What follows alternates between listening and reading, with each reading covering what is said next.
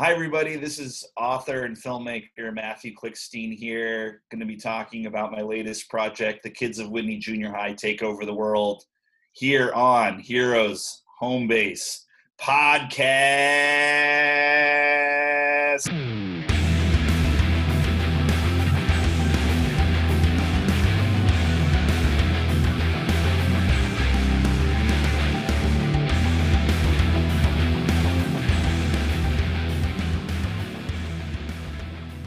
This is Rob. This is Mark. Hey, this is Rich. Welcome to another episode.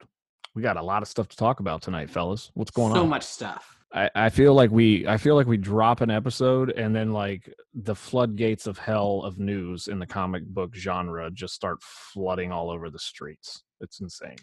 I'm okay with that. And make for an interesting week and an interesting conversation. I know viewers or listeners can't see, but Rob is literally like drinking straight out of a bourbon bottle right now. He just can't handle the news. I'm telling you. So something about daylight savings time and my children, they just don't like it. So yeah, I'm gonna finish my Woodford Reserve right now. Nice. How about you, Rich? Your kids sleeping through this shit? It really doesn't affect them too much. I mean, they don't. I'm sorry, Bob. I mean, they don't take naps and stuff like that anymore, like your kids do. So I think that plays a lot into it. But they did struggle when they were younger. But if anything, it affects me because I just want to sleep. Well, we get an extra hour of sleep. Yep. I don't know, man. I don't know if it's worth it. I remember being a senior in high school, and my favorite thing to do was to sleep. If I wasn't working or hanging out with you guys or hanging out with Kim, I'm sorry, show quitter Kim, I just wanted to sleep. It was like really? It was my favorite thing to do was to just sleep. He was good at it. I was. He was so good at it, I think he rolled out of the bunk bed and stayed asleep. No, that was way, way earlier. Anyway. Was it? So what else is going on besides daylight savings time and kids not sleeping? And we did have some really cool stuff go on this past week. We did another live signing, more like a live interview at the Laughing Ogre with Mr. Klickstein again.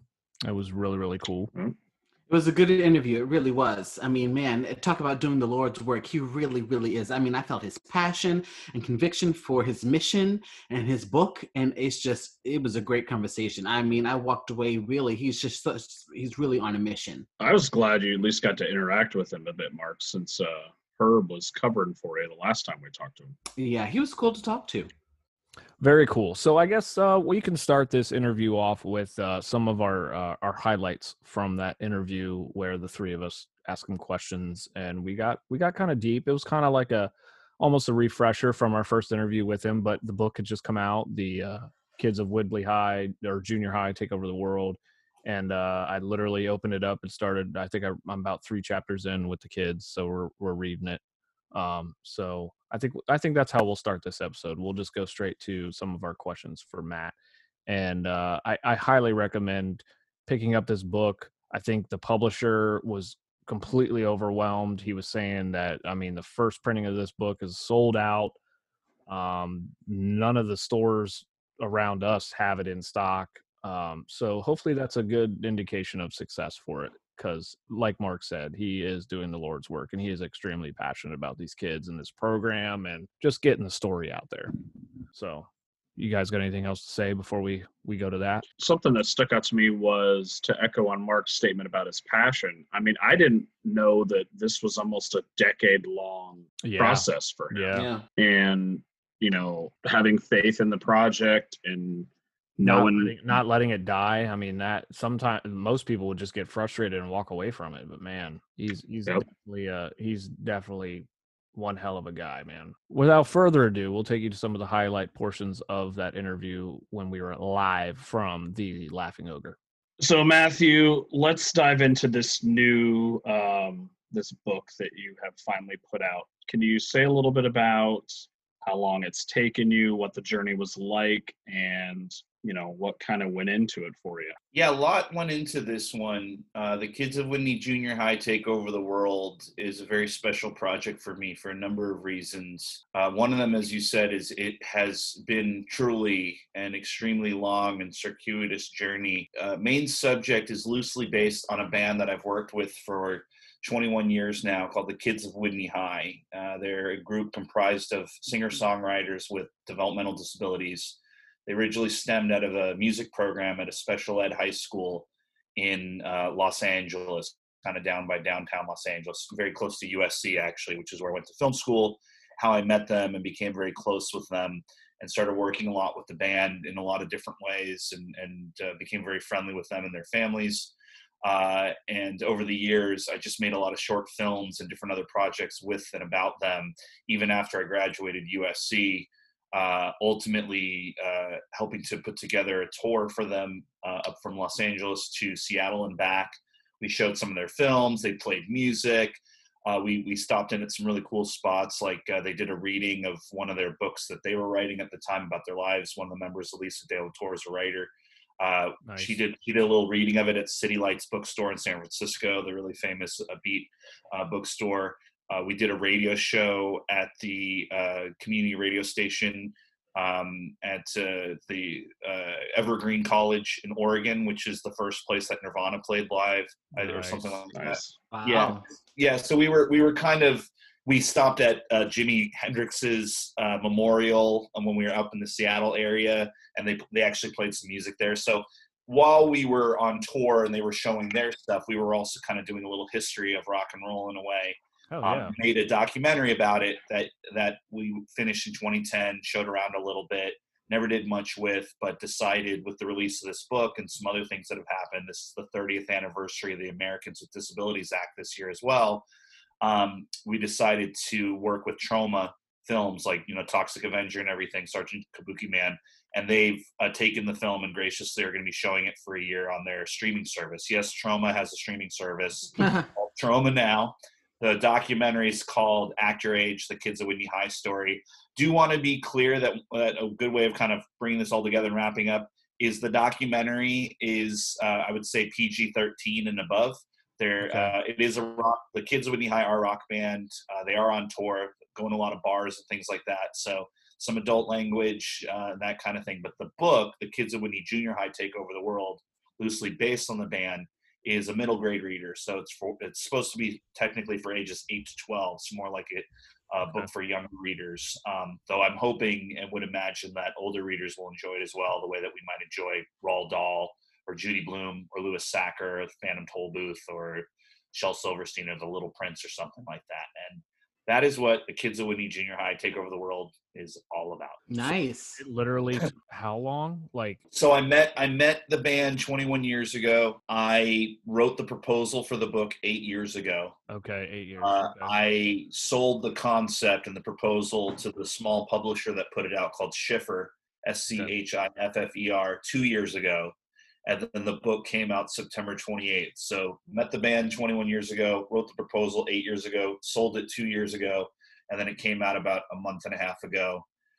So it has certainly been a really lengthy process, but that's what happens sometimes. We all hear stories of a lot of filmmakers in particular who had an idea when they were younger and it took 20 years to come out. Or whatever that might be. I just had to be patient in a way. It's always something I've been pushing. My career took off in publishing in particular. I've done some film and television work as well, some theater, but mostly I've done a lot of books. And I just kept trying to push that concept. And it was very difficult. All I'll say for now is that then and frankly now, people just really didn't want to talk about disability. And so it's been a challenge ever since I began working with the kids, even back 21 years ago when we were doing videos and such in LA. And the kids have something of a cachet. They have a bit of a cult following. There's a lot of connection between them and the world of like Dr. Demento, for example, Weird Al, and some of the punk scene of that time. Like I said, Troma, We did some stuff with some of the guys from South Park, Jackass and MTV. We were talking to people at Comedy Central and HBO, and we were hoping to do some kind of a show or to get the kids out there in a bigger way, because they were always playing all over the LA area. And there would be celebrities at their shows. I mean, we saw Christina Ricci at one. We saw Adam Goldberg at one. Crispin Glover used to hang around all the time. There were definitely people, you know, we know that like Spike Jonze is a big fan. The Beastie Boys were a big fan. Marilyn Manson, Fiona Apple. I mean, they had fans, and people have covered their music. Kid Cudi sampled one of their songs. Wow. They were in The Ringer with Johnny Knoxville and Katherine Hagel, produced by the Farrelly brothers, which is how a lot of people maybe have heard of them, the kids of Whitney High. A lot of connection with some of the Daniel Johnson, Wesley Willis world for obvious reasons, and a lot of other kind of rock documentary filmmakers and such that we've become friendly with over the years. So people knew what we were doing, and people knew about the kids of Whitney High. We just were never able to take it to that next level, even though we tried very hard for a very long time. And really a lot of it explicitly, sometimes they would say, you know, we don't want to touch disability with a 10-foot pole. They were just scared. Yeah. They, you know, it's, frankly, a lot of the stuff that they have discussed so well and probably the best on South Park, especially when Timmy first came into the scene, all this stuff with like Timmy and the Lords of the Underworld, that whole friggin' episode and all the stuff that came up with that is exactly what we've gone through this entire time, and why we appreciate what South Park does. A lot of the kids of Whitney High members love South Park too. They feel a really honest portrayal of kids with disabilities who, yes, get in fights and swear and do all the other things that quote unquote regular kids do. And so the kids of Whitney High and a lot of people with disabilities that I've known over the years really, really appreciate what South Park does. That might seem counterintuitive to some, isn't it offensive or whatever, but right. You know, they love it, and they love being seen on a show where they can be nuanced and bad and messy and crazy too, and be just part of the gang. And that's a lot of what the kids of Whitney High are about in their music, and a lot of what I was trying to bring to this book, The Kids of Whitney Junior High Take Over the World, is children with disabilities that are talked about in the book, but who, again, can be mischievous, messy, disingenuous. As one of the characters say, and this is based on something the Kids of Whitney High member told me, we're not all angels. And, you know, I think that's an important message to relay, especially to younger readers, that people with disabilities are people too, and are great in a lot of ways and are not so great in a lot of ways, just like every other human being. But you know, they're not all angels, as the kids say, and as one of the characters in the book says.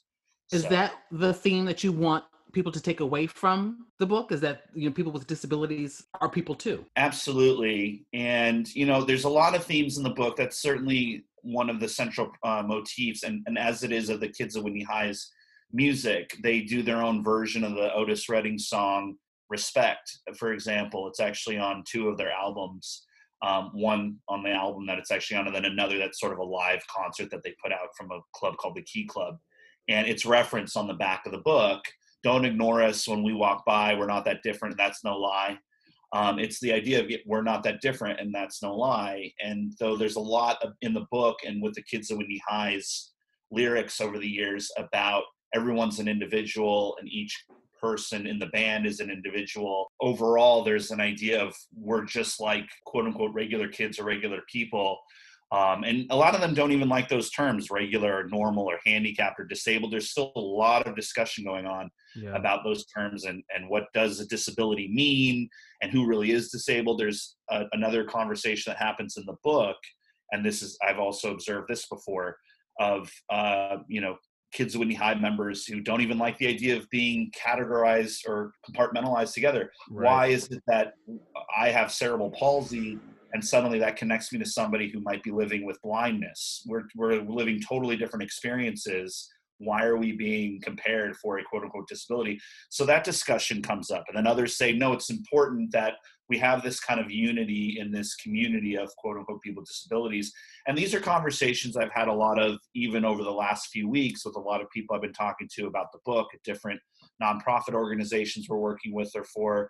I have some friends who are actors and actresses, comedians, and other musicians with disabilities who talk about the perception of their disability versus what they're trying to do. I know an actress in LA, she was shortlisted for the Emmys this last year. She's been in a ton of stuff, and she's tired of being associated with her disability. She doesn't like it. She Why should she only be able to play characters with disabilities because she has a disability? And it's affected her work in the past. I won't say the show or the person who took her role, but there was a role that was written for her on a show that ended up being pretty big, and it was going to be a character with a disability. Ultimately, the studio, the network decided to go with a big name to take the role, and they just took the disability out. So Wow. it was a double slap in the face to her. Yeah. And this is, she's in her early 40s. She's not messing around. This is work for her. She loves her art. She's an amazing actress. She's done a lot of really good work with activism and whatnot. But as she said, she's trying to do less activism and more work because she needs to pay the bills. Right. And she is an actress and has been most of her life. And she's tired of these decisions having to be made based on her disability. And so, we're having conversations like that all the time. And these are the kinds of things I wanted to talk about in the book, but keeping it palatable and fun and entertaining and accessible for younger readers. That's great. Yeah, that's what I'm hoping we were able to do. And I think we did. The reviews have been pretty good, and the comments on Amazon and just people talking about it that I know seems to have held true. So I gotta ask you, was the delay the delay from the length of this project, do you think it stems from the stigma that's attached to the material that has caused the delay and how long it took you to get it? Yeah, absolutely. I feel very strongly about that. Okay. Because again, I've been quite successful, especially over the last few years, in selling book projects. I've done quite a few just in the last year or two alone, and in different genres and different media, comic books, nonfiction. That's what I'm saying, dude. You said you were at the bar and you came up with the idea for You Are Obsolete, and it was like a comic like a year later. I had the comic book series come out, and it was a graphic novel that just came out a couple months ago. I mean, not to put too fine a point on it, I know how to sell books, and I know what concepts sell and what concepts work and how to put them together. I've helped people put together their own book proposals. I've done some guest lecturing on it. And I know what sells. I know what's going to work. I've been quite successful at that. And I've tried over and over again to do something with the Kids at Whitney High project. Again, these 8 years of the proposal was written. And it just, even the companies that were working with me on these other projects would say no. And I'm not kidding when I say that sometimes the rationale was that explicit. They didn't even try to hide it.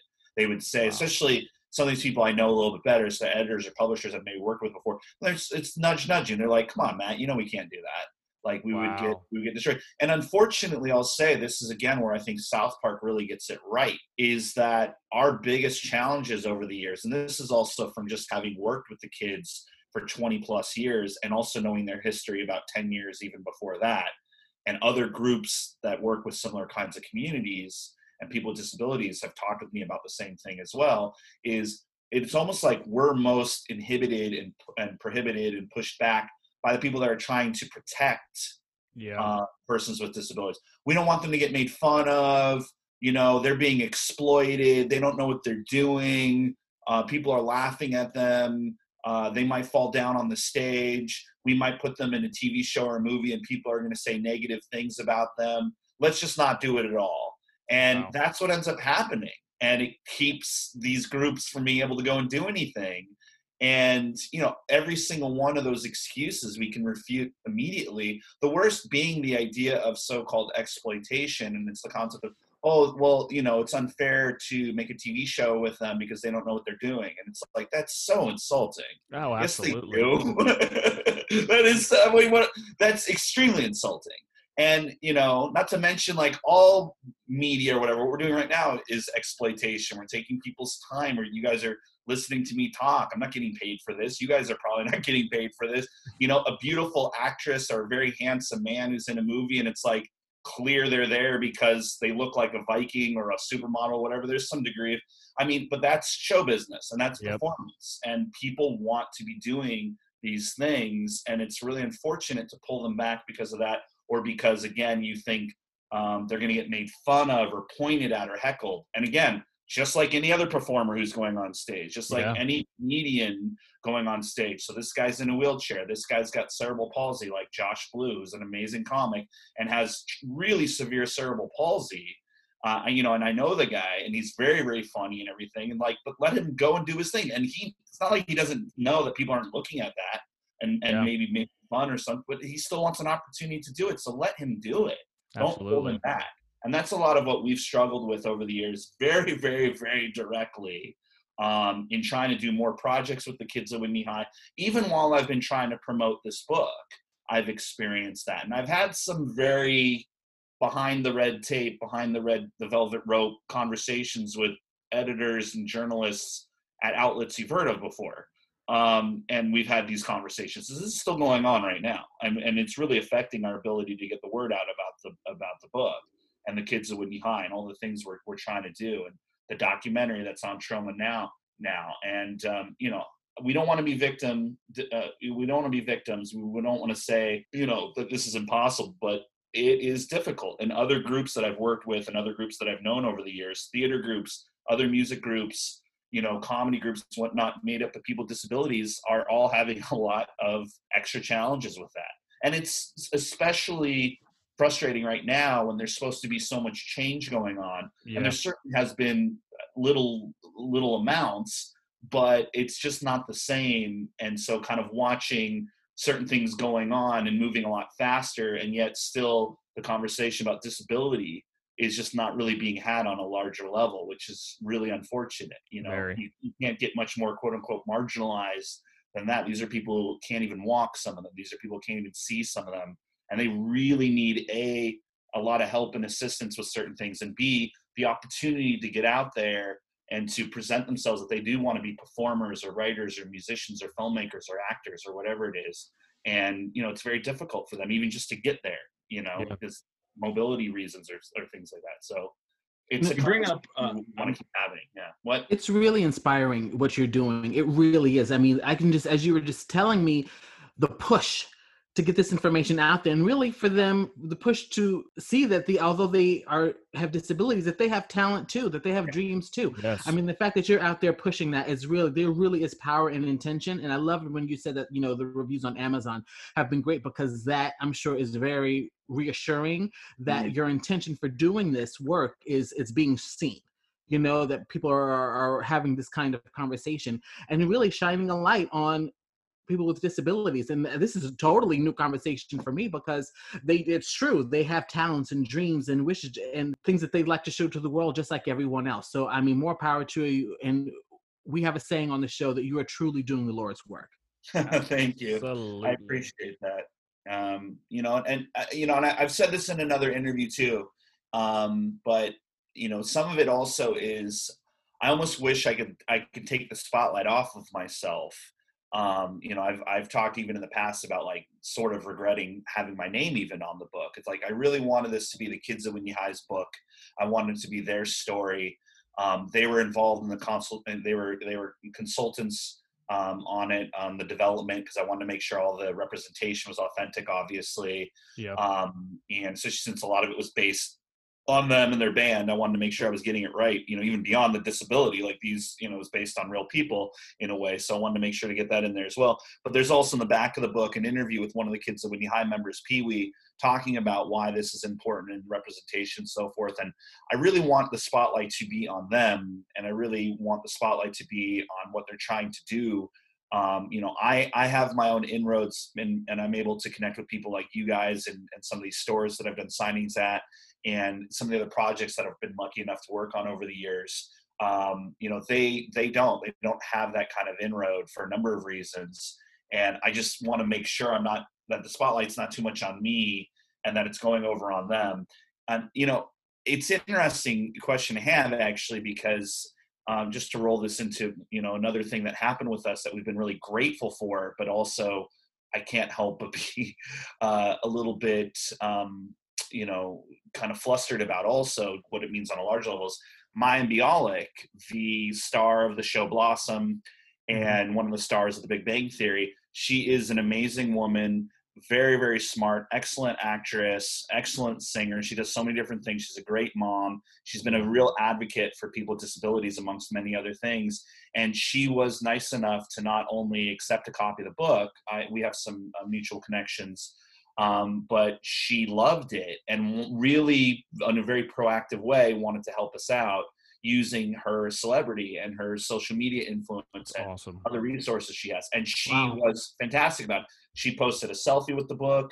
She posted a video talking about it that she let us use. We made all these custom commercials for other bookstores and things to post. It was really helpful. And we saw it happen. It got hundreds of thousands of impressions, and the book became a bestseller on Amazon after she did that and everything else. And that was great. And she's been so wonderful to us. But at the same time, I have to sit there and go, you know, it's sad that it takes having to connect with a celebrity or a social media influencer to make that happen. And I've not seen that kind of thing happen with other books that I've worked on, for example. I've not seen that happen with friends of mine's projects. And I have to wonder that if we didn't have Mayim there to save the day, and she did, and we're grateful of it, and, you know, we're not shooting that down at all. But if we didn't have her there, you know, maybe nobody would have heard about the book or cared or whatever. I mean, I've seen headline articles about the book saying, you know, Mayim Bialik loves this book, or like actress praises this book.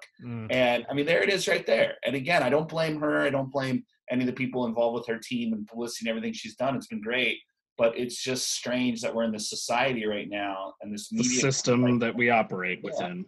Yeah. And so that part of it is difficult. And to know that the kids of Whitney Hive had to deal with that special challenge this entire time. And, you know, luckily we had Mayim do that. And hopefully there'll be others like that who will come through that we've gotten the book to, or who are interested in helping us out. So, you know, we're just, it's an odd time to be doing anything, obviously, because of lockdown and COVID and the election and everything else.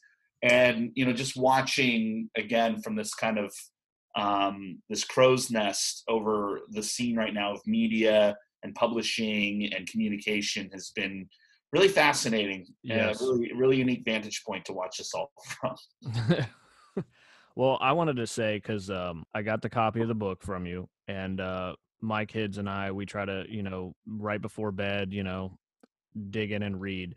And we got about 4 chapters in, but I already wanted to tell you that I relate to Robbie a lot, because even like the opening chapter before the peanut butter and jelly fight, I feel like Rob and I can attest to this. Like, I'm not trying to make myself a victim here, but like the bullying factor and like the other kids, like we were comic book nerds, still a comic book nerd today, and it wasn't cool to be a nerd.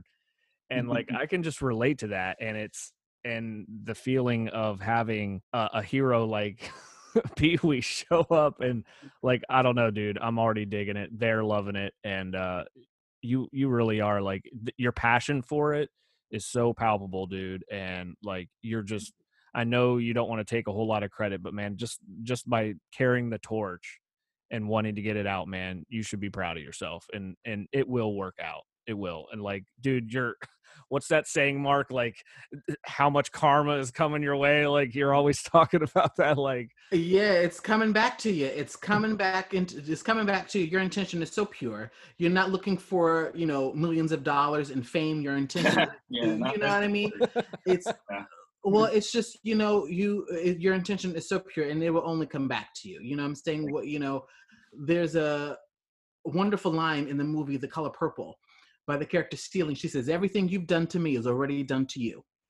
So what you're doing for these kids and that community is just really incredible. You are truly, you know, I'm a communications major, and we have a saying that you're a one-man band, you know, kind of thing. And so that's a great, I totally see that in you, and I can't wait to read the book. Yeah. Well, thank you. I really appreciate that. And, you know, it is tough to be a one-man band. I mean, and especially since while I'm doing all of this and trying to support the book and get it out there, and dealing with a lot of logistical issues and such that we've had, especially during lockdown and so forth, to just promote a book and get it out there, and all the extraordinary challenges we've had to face and overcome and are still dealing with even right now. I'm working on various other projects. I mean, I really am a working class creative, as I like to call it. Yeah. And, you know, I have to go from project to project to project. I'm normally working on 5 or 6 at a time, and they're all in different stages. Yeah. Some I'm pitching, some I'm developing, some I'm selling, some I'm working on, some I'm working on different levels, some I'm promoting, some I have to go back to and look at again. And then there's new edits. And then, I mean, we're dealing right now with, there's going to be a Russian translation of my Simpsons book, which Wow. ultimately is a good thing. But that damn Wow. book came out a couple years ago, and we're still having to make decisions. And how do we want to deal with this and that? And is the cover okay? And it's just like, good God, man. I mean, it's like, you know, that feels like a lifetime ago. But I got to deal with it, and you know, so it's been very intriguing and complex to be working on all these different projects all the time. It's exhausting, it's enervating, it's extra stress. I can't stop thinking about everything at once. It's But funny that you say that because we talked to one of Mark's favorite authors, Greg Cox, about his book that came out, and he like completely blanked on one of the main characters because he developed it so long ago. Yeah. I'm not surprised at all. I mean, it's something a lot of people don't understand about this business, and trust me, I've had to deal with, obviously not going to go too deeply, nothing real serious or anything, but just, you know, just certain tax things or legal things or whatnot. And I have to like explain to very smart professional people what the real life situation of being a writer is. And my wife even has to explain certain things, and just like, you know, yes, we have a contract, but not everybody always follows the contract. Right. And I might, you know, money might be delayed 6 months, and that affects in like, we have to kind of educate even certain, you know, people like, lawyers and stuff where we're dealing with certain contracts or things, and have to sort of explain that it's not all what it looks like in movies or TV shows. Right. Yep. And I'm proud that over the last few years, I've lived in places like Lawrence, Kansas, and Iowa City, and different places around the country. Yeah, I've cheated a little. I'm always in a college town, as you might have noticed. Hey. But you know, I got to have some bookstores. But Right. and everywhere I've gone, I've really enjoyed meeting all these different people like yourselves on the Yeah. podcast right now. People like the gang at the Laughing Ogre has been great. You know, I really like everybody there. I've met some really good film and TV and writing people in Dayton, as I did when I was in Lawrence, Kansas, as I did when I was in Iowa, as I did in Nebraska and other places I've lived. You can find those people, and they're there, and they have great stories to tell. Hell And they're yeah. very interesting people, and you know, they should be able to get their story out there too.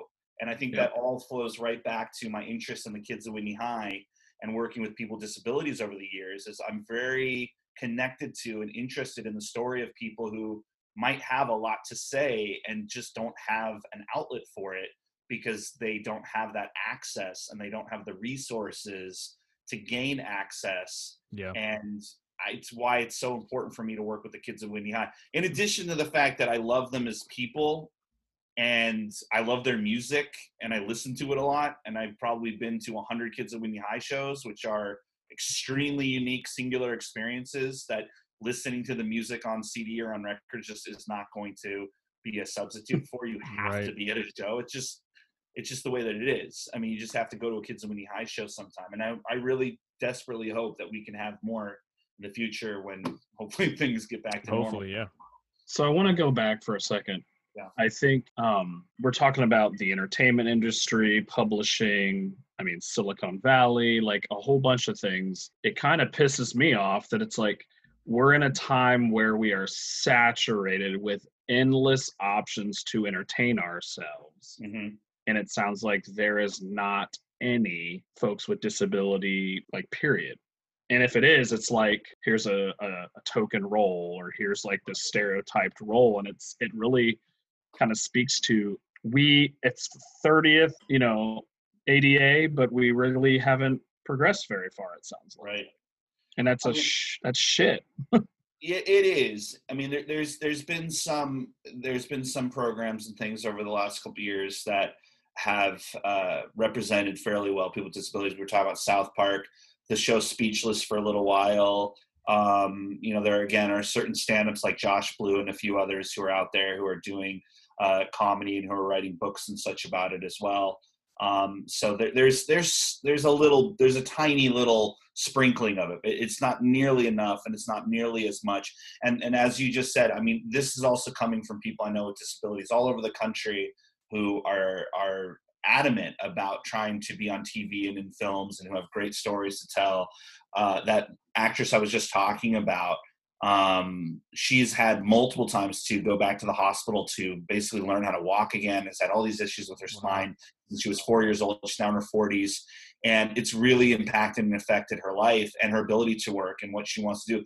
And, it's amazing. Her name is Eileen Grubba, by the way, and she's been writing about this and talking about this, Grubba, very, very special woman. And it's amazing that she's able to work and live in LA and perform and be in all these TV shows and have to deal with things like just getting out of bed in the morning sometimes, or some of the pain and how distracting it is, or the humiliation or embarrassment of certain things that happen to her day to day, the looks, the insults, dealing with this. And, and still she is able to overcome and to do so many amazing things, even if she didn't have a disability, it would still be amazing. Just being in LA and being an actress and a successful one is one of the hardest things you can do. Yeah, and she's done it. And she has to deal with things like sometimes just walking down the street can be difficult for her. And so, it's, and think about it, like, imagine the stories she can tell, and imagine the fresh perspective she can bring to certain things, even beyond people with disabilities, just talking about love and relationships and fear and being a woman in today's society and just certain other things that story is really not getting out there as much, or as you were just saying, like, really at all. And so, it's important that we do what we can to support that. And that's just, again, I keep coming back to it. That's a lot of what I was trying to do with the book.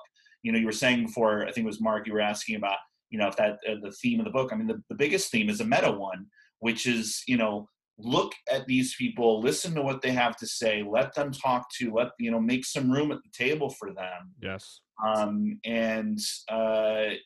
It just doesn't seem like the effort's really being put in. And again, some of these people can't get to the meetings, some of these people can't get to the show. Some of these people can't get to the school. Some of these people can't use the computer in the same way. I want to get Josh Blue, for example, a copy of the Kids at Whitney High book. And I was talking with his manager a few weeks ago, and it's difficult for Josh to read a book because of cerebral palsy. So we're trying right now very hard, and we're getting close to getting an audiobook done. I also would like to do a Braille version of the book. Hell yes.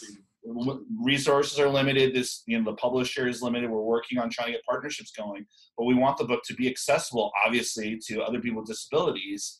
So we're trying to do all these different things, but just think about, what some of these people with disabilities have to go through just to get up and out of bed and out of the house, or get on the computer or whatever it is. And, in addition to being really funny or being amazing musicians or being great actors or actresses or having a fantastic story to tell and being able to do it well. I'm not just saying, hey, the guy's in a wheelchair, give him a job. I'm saying, that particular guy in a wheelchair is really smart and funny and plays the banjo really, really well. And, it might be hard for him to get to a concert hall or whatever, but let's help him be able to be seen and heard, not be inhibited just because he's in a wheelchair.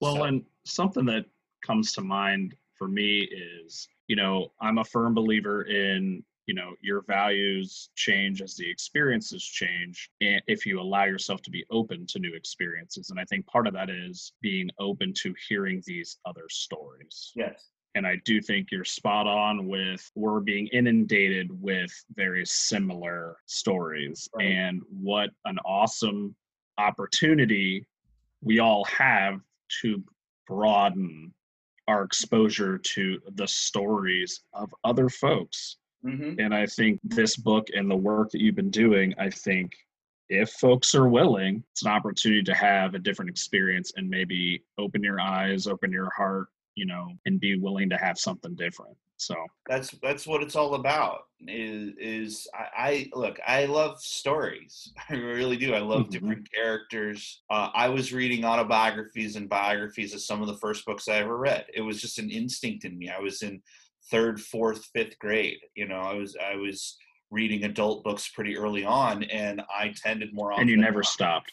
Well, yeah, right. But no, I mean, I was very, I didn't read too many children's books. I read, a lot of books that were biographies and autobiographies. And, we're talking George Burns and Chuck Jones and, people were very before my time.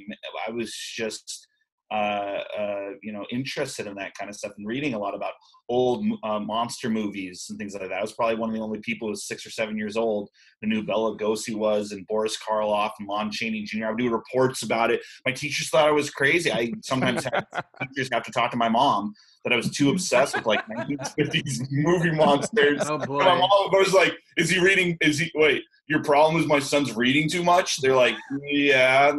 She's like, bye. Like, yeah. So, I've always been interested in stories and biographies and autobiographies, in the way stories are told through movies and TV series and cartoons and things like that. Now I write books of my own about these things. I mean, it's what my whole life is about.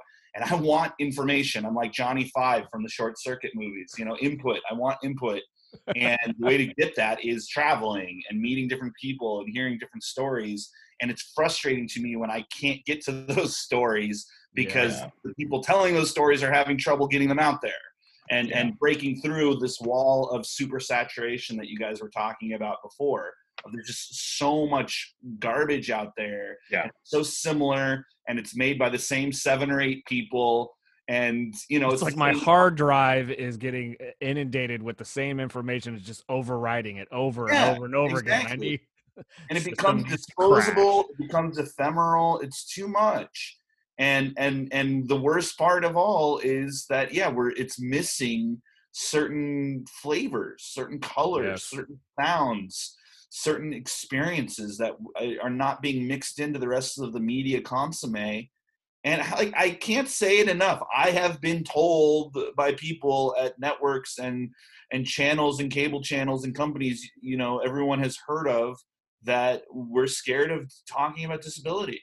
And, it still goes on. And, I don't know what else to say. And, there are great little blips. I don't know if you guys saw it, but there's a fantastic documentary that's been, I think, on Netflix called Crip Camp that did quite well at Sundance this last year about a summer camp for people with disabilities. And it happened again to be going in the 60s and 70s. So they were all getting naked and fucking and doing drugs and drinking and having fun. And a lot of the documentary is like, yeah, because guess what is the fucking 60s and 70s? And just because they're in a wheelchair doesn't mean they're not partying and fucking and fucking too, goddammit. And that's a lot of what the documentary is about, because it's talking to people now who are like in their like 60s and 70s and being like, you're damn right, we were like having fun and fucking and doing drugs and drinking because it was the 60s and we were at summer camp. Well, fuck yourself. So what if we were in a wheelchair? I mean, I love that kind of shit.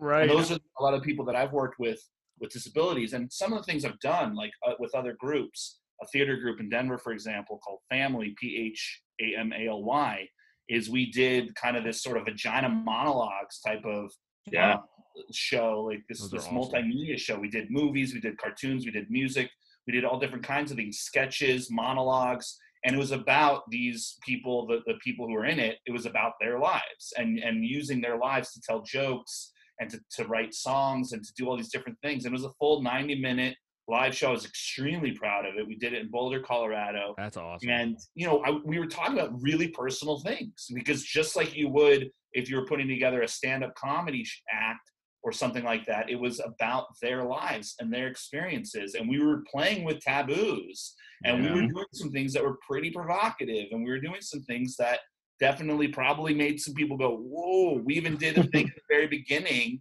where we had some audience participation. We had one of our actors in the crowd pretending like she was being offended already and was sort of arguing with people on stage. And then it turns out, oh, she has a traumatic brain injury, which this person did. And she forgot she was in the show. And then everybody, and it becomes this whole thing. And it was like a twist. And we was basically telling the audience right away, like, hey, we're going to be fucking with you, assholes. Don't you forget, just because these people have disabilities doesn't mean they're not going to be playing some tricks on you, the audience. And it was a great way to open the show. And then we did all these different things. So we were talking about very personal things.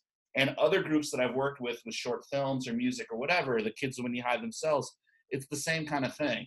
So, and again, it's like, there's a part of me that's like, well, I don't necessarily have what would be considered a disability, but I am a good storyteller, and I know what sells, and I know what works, and I'm a very good producer, so I can get things done. So it's been my great joy to work with these people. And what I get out of it, aside from friendship, is also their stories and experiences. And I help them to figure out ways, as I also do with writing workshops and other things I've done over the years, guest lectures at colleges, to tell those stories that will be palpable and work and will connect with audiences, and be it this book or that theater show or some of the other projects we've done over the years.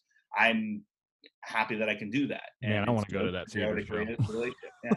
Yeah, I wish someone I think videotaped for some reason. We did it 3 nights in a row at a theater in Boulder, sold out every night. I think the theater held about 250 people, so we had almost 1,000 people see it. Plus, we had some previews. It really was a great show. You can see the behind the scenes documentary that I made about it. I was crazy. That was back when I was really crazy, and I never slept at all. So while I was helping to write and direct and produce this friggin' thing, I was also making a documentary about our making it. Wow. So I was sometimes having to direct and work with the crew while I was filming them at the same time. But unfortunately, the actual show itself, I don't think is out there in any way. And, it was theater. It was, that's what theater is. It's supposed to be like, you're just going to have to bring it to Ohio and do it again. I would love to. I mean, I've been trying to connect with some different groups out here. Obviously, it's been very, very difficult now with lockdown. Sure. So I've kind of stepped away from that because it's just not going to happen right now. But I would love to do another project like that for sure. That'd be awesome. Do you want to talk about Michael, the artist, and see how you got connected with him and give us a little rundown on his style and stuff? Yes, thank you for bringing that up. It's rare anybody gives any real credit to Mikey, because he obviously his contribution was so inestimable. And I don't think I pronounced that word correctly, but you know what I meant. Hey, I gotcha. So Michael Bracco is the illustrator of the book, along with everything else that I've talked about why people should definitely check it out. Kids of Whitney Junior High Take Over the World, is that that we have 10 beautifully rendered, really well done illustrations that go with the book and the storyline. And I actually, like I said before, my wife and I, after we met in Lawrence, Kansas, we moved to Baltimore, Maryland.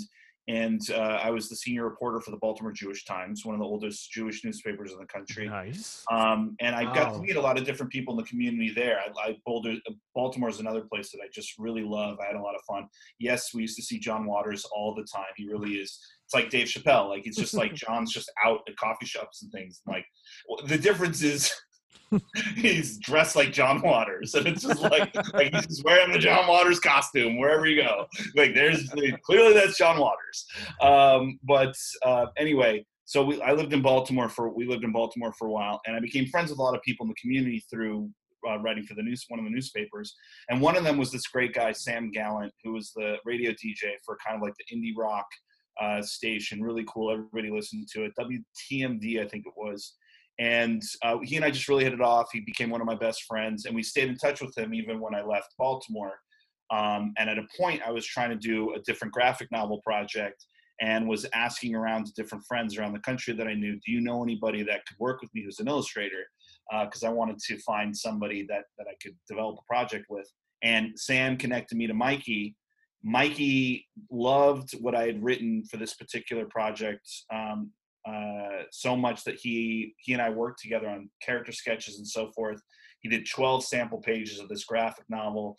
Took him months to do. He did it completely for free. He just really believed in the project. That graphic novel with the samples and everything that Mikey put into it ended up not happening.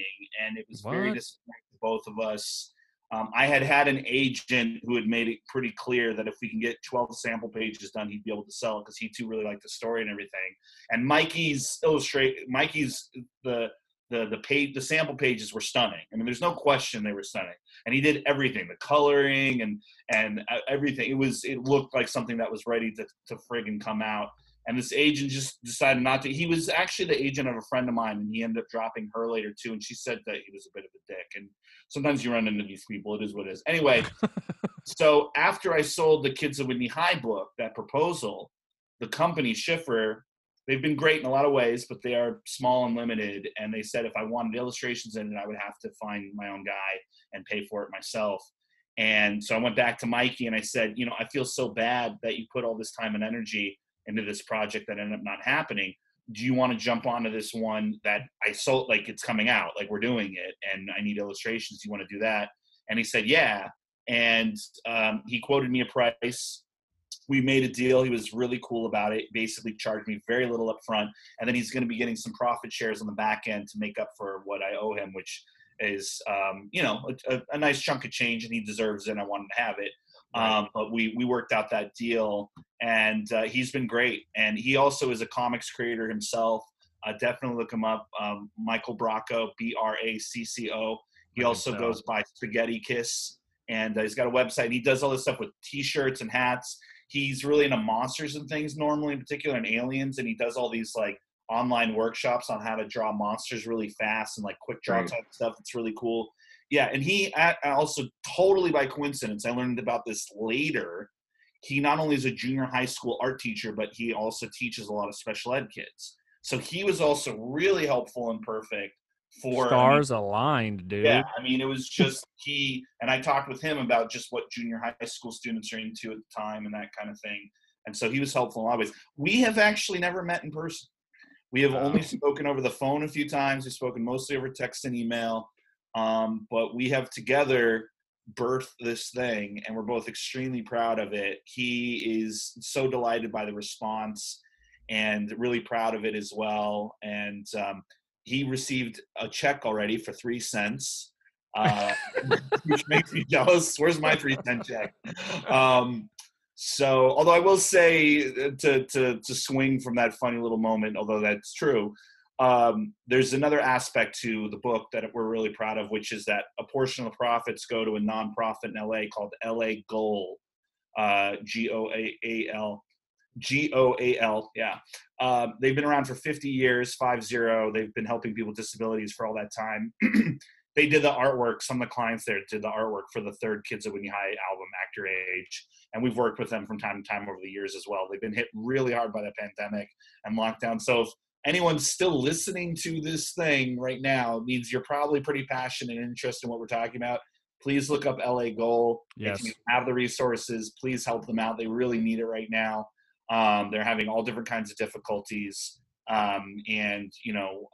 Portion of the profits of this book go to them. But even outside of buying a book or two, which helps them out, if you want to help directly, they certainly could use it right now. And if you're in the Los Angeles area somehow and listening to this, and you want to do any kind of volunteering or whatnot, they would be a great organization to look into and really, really need the help.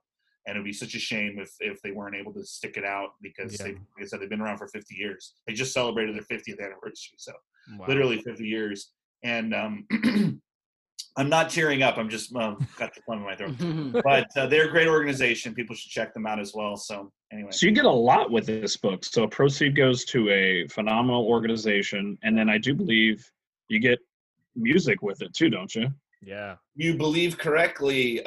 We were able to work out. I didn't even know if this was possible, and I kind of just left it up to the publisher to figure out how to do it.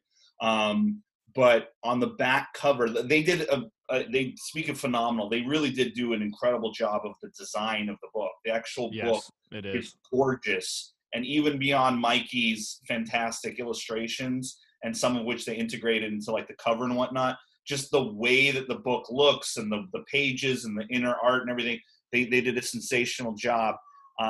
But they also, at my request, there's a barcode on the back cover. It's a hardcover book, and you can scan it with your device, and you can download 3 free Kids at Whitney High songs. Yeah. And that's something else that we're really, really proud of. And like I said, I was honestly not even sure if that was possible, but I kind of kept talking with them about it. And it really was, I think at one point they thought I was going to figure it out. And I'm like, no, you guys, like, there was a lot of like, they were like, oh, send us the barcode and the this and that. Like, I don't know how to do anything. I don't know that. I assume you guys did.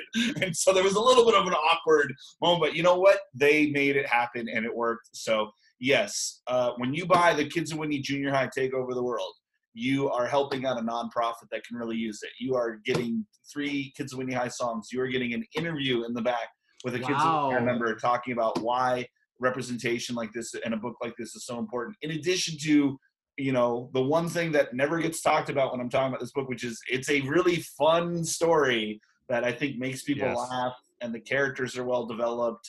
And I spent a lot of time and energy in making sure this was not just, some posturing and a lot of, pontificating and lecturing, that it is a story first and foremost.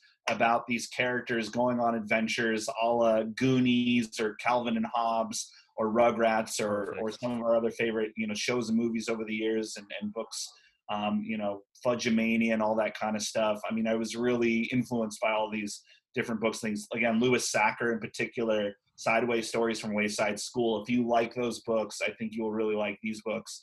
And it's okay to read it even if you don't have kids, because like I just said, I love reading that stuff sometimes. I think, if anything anyone else is getting out of listening to this right now, it might surprise some people, but I can tell you, and I'm not the only writer I know who does this, reading Roald Dahl is really helpful. And I reread Roald Dahl over the years. Like, I've probably read Matilda like 15 friggin' times. That is not just a book for children. That is a really, really well-written book. The language is fantastic. He's so economical with his words. He's so good with character development and with story development and with making things scary, but still in like a childlike way. And, not being too saccharine or cloying with some of the messaging. It is such an amazing book. Charlie and the Great Glass Elevator, I would say the same thing. Just an incredible book. The Witches, incredible book. I mean, just reading Roald Dahl, it's not just for children anymore. That, like, again, a Judy Blume or a Louis Sachar, some of these other people we're talking about. I mean, I've probably read Phantom Tollbooth, again, like 20 times. And it's just a great, really smart, really funny, well-written book that happens to be accessible to younger readers, too. Yep. Heck yeah. All right, let's do some rapid fire. Get to know Matt. All right, so since it is a comic book podcast, so what is your favorite comic book movie? My favorite comic book movie. I really do love Batman Returns, and as I think we talked about in our last discussion, I was saying I really do feel this way. One of my favorite, if not favorite, scenes in all of cinema ever is when Bruce Wayne and Selena Kyle realize that the other one, who the other one is when they're dancing, just the cinematography, the fact that I years later realized they're the only ones not wearing costumes and they're talking about, that's such an amazing scene. But I realized after I said all that, and everything I just said is true, and I really do love that movie as I love the first Batman as well. They're my favorite Batmans along with the animated series. But I never really think about this as a comic book, but we have to remember that it was technically a comic book. I would have to go with RoboCop. RoboCop. I buy that for $1. I mean, RoboCop is the movie, man. I mean, no one's mentioned that on the yeah, well, I mean, look, I am a huge Paul Verhoeven fan. I think that the man could do no wrong. I have actually had an experience not only to interview him, but to interview him in person. And he is a fucking crazy person in the best possible way. It's still one of my most memorable interview experiences I've ever had. He was amazing. I am absolutely a Showgirls apologist, as is my wife. We've seen it in the theaters. We've seen it on at home. I have to tell everybody right now, it really is. I'm not just saying this. I think one of the best movies of the year and one of the best documentaries that's come out in a long time. There's a documentary that just came out about Showgirls called You Don't Know Me, N-O-M-I, of course. And it is just a really, really well-made documentary. And the fact they were able to do something like that for Showgirls is A, incredible, and B, very gratifying, and made my wife and I go, we knew we were right. This movie's amazing. So I would have to go with RoboCop. And before I go on, I know this is rapid fire. I love telling this story. Do it. But when I was at film school at USC, and sorry, I'm just going to say it for contextual reasons, which some would say, or at least at the time, was the best film school you can go to. So, top program. I'm in the screenwriting program there. And we one day had a substitute teacher, and it was one of the writers of RoboCop. I think his name was Michael Miner. I could be wrong, but anyways, one of the writers of RoboCop. There was like 2 or 3, and we started talking about RoboCop just in class, and it was amazing. I'm in film school. I'm in college. We're talking about RoboCop with one of the guys who wrote RoboCop. And this is a movie we used to watch at slumber parties. We were watching RoboCop when we were way too young for it. I remember how traumatized I was when you see the guy get shot up by the Ed 209. Yes. I mean, I'm never going to be able to take that in my head. So I had to learn how to embrace it. Otherwise, my life would be horrible. Forget that. How about what's his name from ER melting and then having his body splashed all over the windshield? Oh, man. Paul is the best. But anyway, so we're sitting there, we're talking to the guy who wrote one of the guys who wrote RoboCop, and he actually says, and again, like, proven right again, that this is an incredible film for a number of reasons. He goes, "You guys know what I was reading when I was writing RoboCop?" And we go, no, what were we reading? He goes, philosophy. He goes, that whole movie is about the self and identity and the mind and who are we as humans and he goes, I was reading hardcore philosophy and really understanding memory and perception. And we were just like, you're incredible, man. And I knew that movie was great. So yeah, so I'm going to put Batman, the Michael Keaton Batman's on hold for a second. I'm going to say RoboCop is my favorite. Good pick. I like it. Nice. Like it. Boom. Like it. What's the last show that you binged watched? Rainier Werner Fassbinder's 8 Hours Don't Make a Day, an incredible German miniseries from the late 70s that is unlike anything else Fassbinder has ever done. I am one of the people who feels that Fassbinder is the best filmmaker who's ever lived. Berlin Alexanderplatz, all 15 and a half hours of it is the best movie ever made. I think it's the Ulysses of cinema, absolutely without a doubt. Nice. And I had never seen before. It's on the Criterion Channel now. 8 Hours Don't Make a Day. And it is just this working class family. And it's done in a very optimistic, lighthearted way that is totally contrapuntal to anything that Fassbinder's ever done, which are usually the most bleak, depressing, sad, like Lars von Trier, eat your heart out type films, but done very, very well and very, very truthfully. And yet he made this extremely kind of bright and effervescent film about this working class family that really turns tropes about corporations on its head and the way that workers work with their bosses and the way that people are dealing with bureaucracy and legalities. It's almost like an anti-Kafka in a way that I found extremely refreshing and unique. Every time I thought something bad was going to happen, something good would happen. And it was almost provocative in that way. Like he was sort of playing with, instead of this being a soap opera, it's like an opposite soap opera. I can't really describe it any other way than that. And because it's a Fassbinder project, it just looks amazing. The acting is some of the best acting you've ever seen. The dialogue is completely spot on. And there are moments that are going to make you cringe and laugh and cry and feel things that you didn't think a film or TV show can make you feel. So if anyone has the Criterion Channel or can get this on Criterion, I would highly recommend 8 Hours Don't Make a Day by the master himself, Fassbinder. Hell yeah. Can you tell us, you've mentioned all the different places that you've lived, Mm-hmm. and obviously New York City is great for this. Can you tell us what's your favorite takeout? Like a specific place or like a kind of food? Kind of food. Absolutely Chinese. I have a real serious problem. I've been to rehab for it more than 2 or 3 times. I'll see Robert Downey Jr. there a couple times, actually, give each other high fives for Chinese food and specifically for combination fried rice. No onions. But I cannot get enough combination fried rice because it's delicious. Even when they do it badly, it's one of those things that's hard to screw up. Even if it's really greasy or really dry, I don't care. It's still just this mess of all different kinds of food all together. And you scoop into it and you get little nuggets, little hidden treasure, like when you're eating like ice cream and or like old like cereal. You never know what you're gonna get in there. And it's just this explosion of kaleidoscopic flavors. And I always get the combination. So I'll tell them everything: scallops and shrimp, chicken, beef, everything. Put it all in there. Yes. So now I want some Chinese food. Shit. Yes, you do. Absolutely. What is one of your favorite music artists besides besides the kids?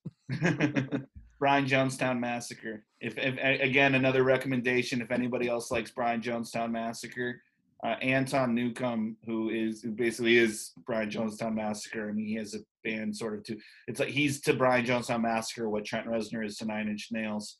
But he has been, for the last few weeks, I think, maybe months, has been putting out almost an entirely new song every day, recording at his home studio.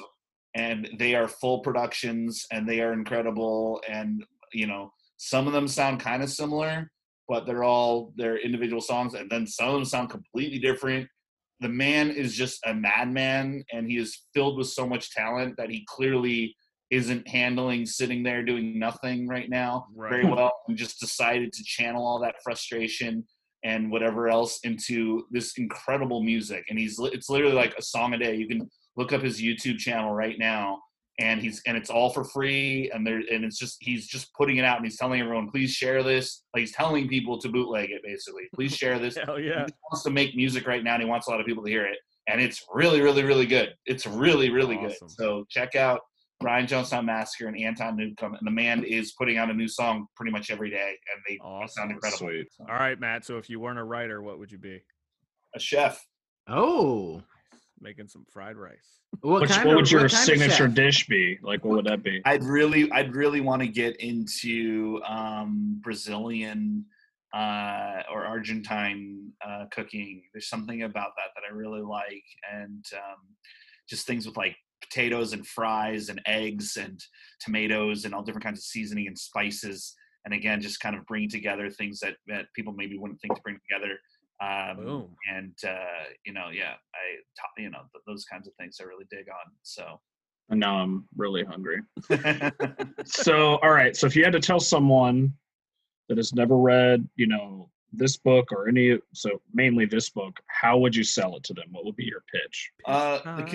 The Kids of Whitney Junior High Take Over the World is about a rock band comprised of members with disabilities at a junior high school who go on a series of wacky and wild adventures in the course of getting to what could be a career-making show, so that they can be seen by a record producer who can in turn hopefully sign them and kickstart their career, which is where sort of the trajectory of the book. So if you're interested in that story of characters who are rambunctious and mischievous and savvy and clever and shrewd, and have had to figure out their own ways to do certain things in order to overcome unique challenges that they have as individuals, and how they are able to channel that into their music and art and expression and connection to each other and to their fans, then this is the book for you. And it's technically for kids.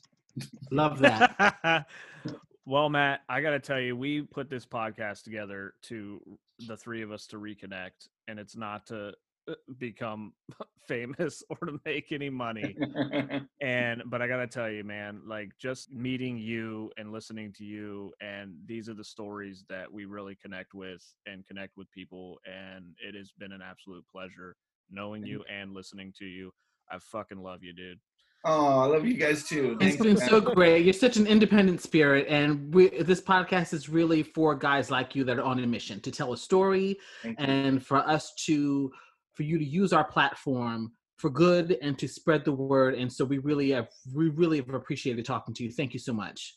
Thanks, guys. Appreciate it. Thanks for having me on. Absolutely. All right, that was the one and only Matthew Klickstein. Yeah, that was a great interview with him. I really enjoyed talking with him, and he was just, again, his conviction and his knowledge of his work and his full intention of putting out this book is really, really something that was inspiring. And I'm glad I got a chance to talk to him and hear from him. So that was a great, great interview with him. And Rob, I got to say, man, when we were doing the first interview with him, when you were there live, it's a bitch to try to do a live interview with a mask on. I gotta tell you, man, kudos to you. And I struggled to keep that damn thing on my face. So yeah, to Kids of Whitley Junior High Take Over the World, please buy it, get it, support it. It's a really, really cool. Like I said, I'm on chapter 3, and I already like it. I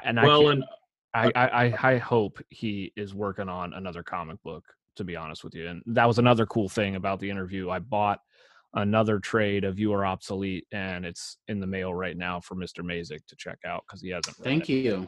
Yeah. No, need to get that checked out.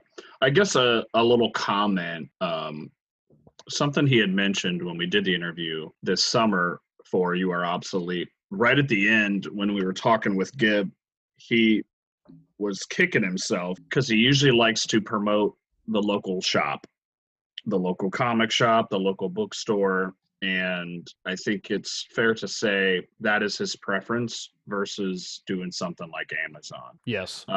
However, that being said, I do think if Amazon is the only option, I still think it would be good to pick it up, since a good portion of the proceeds, goes to the charity that, he mentioned in the interview there. LA Gold. Yeah. And at current checks of the Amazon, it would appear that you can get it by Tuesday. Nice. So looks like they have it, but some of the shops don't. So Yeah. I think he came in and you only had 4 available from the publisher, and I know we bought 3 of them. So if you're listening to this, kids, Laughing Anger may have one left, but I'm not sure. May. All right, so you guys want to shift it to the old comic book news? Because I mean, that's what we do this for anyway. We got lots of big news this week. I was so excited this week. I didn't know what to do with myself because the 3rd and final book of the 3 Jokers came out this week. Did you guys pick that up yet? Oh man, I have not read it. Rob has not read it, so he will have no insight on this conversation. But I read it. Like I couldn't wait to crack that damn thing open. So do I need to step away from the mic, or are you gonna ruin shit for me? No, I'm not gonna ruin anything for you, but I will tell you that the book does such a great job, especially this last third. It builds up to it because we're trying to figure out. It does build up to it, starting with the first book, and this final book, the final pages. There's a part of the story that we're familiar with, but it interjects a part of the story that we didn't know about. Yeah. And it takes pages directly from The Killing Joke, insert something that we had no clue about. So much so that I had to read it twice. The last 2 pages, I had to read it twice just to make sure, is this really? I know I talked to you on the phone after I think you were getting ready, or you just finished it, and you said that you read the last page twice, and I literally did the exact same thing. Like, did I really just understand this? Is this part really happening? Yeah. So I'm wondering if this is like going to be canon for Batman now, which I hope it is. I hope it is. Killing Joke was made canon. Yeah, and that wasn't intentional either. I mean, Barbara Gordon was in a wheelchair because of a story that wasn't supposed to be canon. It was supposed to be an Elseworld. I think we can just go ahead and put disclaimers out there. We'll just say spoiler alerts. Do we want to reveal this, Mark, or no? No. Rob's like, no. All right, well, no. We'll share it. We'll share the final review of The 3 Jokers Part 3 on the next episode. So it is pretty badass. So it's excellent, and it's so funny because and I've said this before, but my prayers are being answered, and I'm really attracting this to myself because my first dive into Batman was Owls. Court of Owls. That was legit your first dive. That was my first dive, legit.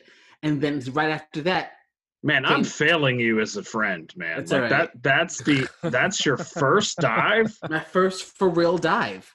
And so after Owls came Hush, and after Hush, I was like, man, I'm never going to find another artist combination with Batman. Oh my gosh, what am I going to do? Then bam, 3 Jokers came out. And that artist-writer combination was excellent. Like we talked about, what they did with Batgirl was just so awesome. And now the next book that I can't wait to come out is the Batman Catwoman series. Apparently it's going to be a 12-issue miniseries.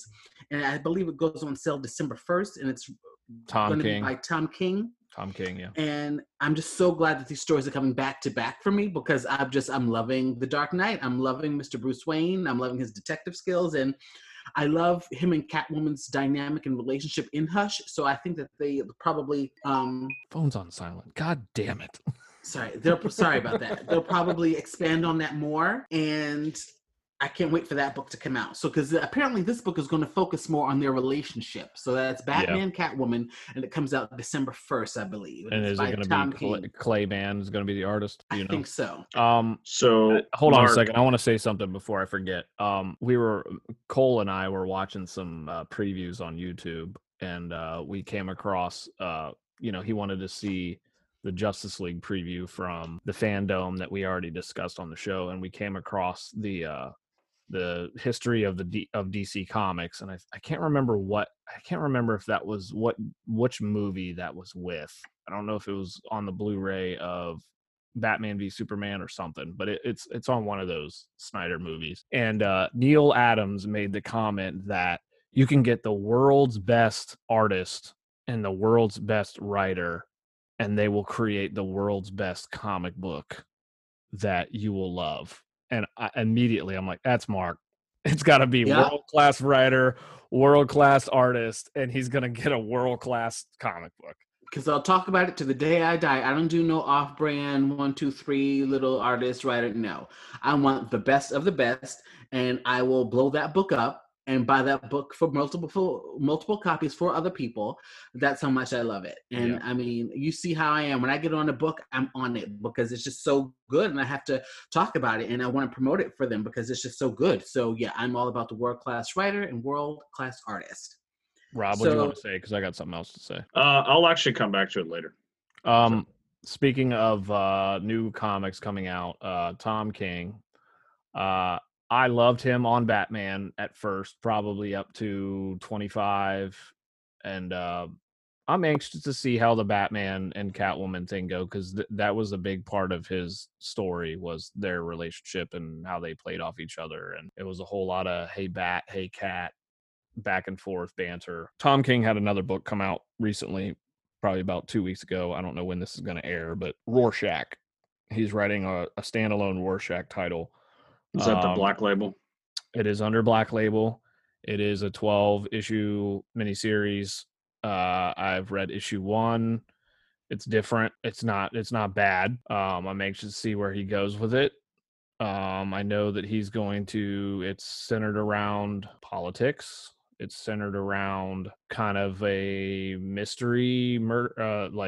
I'm not going to spoil it. I'd like to get Rob reading it and kind of get his impressions of it. I know there was a controversy centered around this book before it even came out, because the one and only artist that worked with Paul Jenkins on the Inhumans, Jaw Lee, did a alternate variant cover for issue 1, and I'm not going to get into all the drama that was associated with it. So there was like unnecessary drama around this title from the get-go. I'm gonna give it a chance. Tom King, I think, is a excellent writer. I think, in my humble opinion, I'm not a professional critic, but kind of like what Mark says all the time, like I gotta love it. I gotta love what you're going with, and I think Tom King gets in his own way sometimes when he's writing. Like, Interesting. he's very detailed. He's good.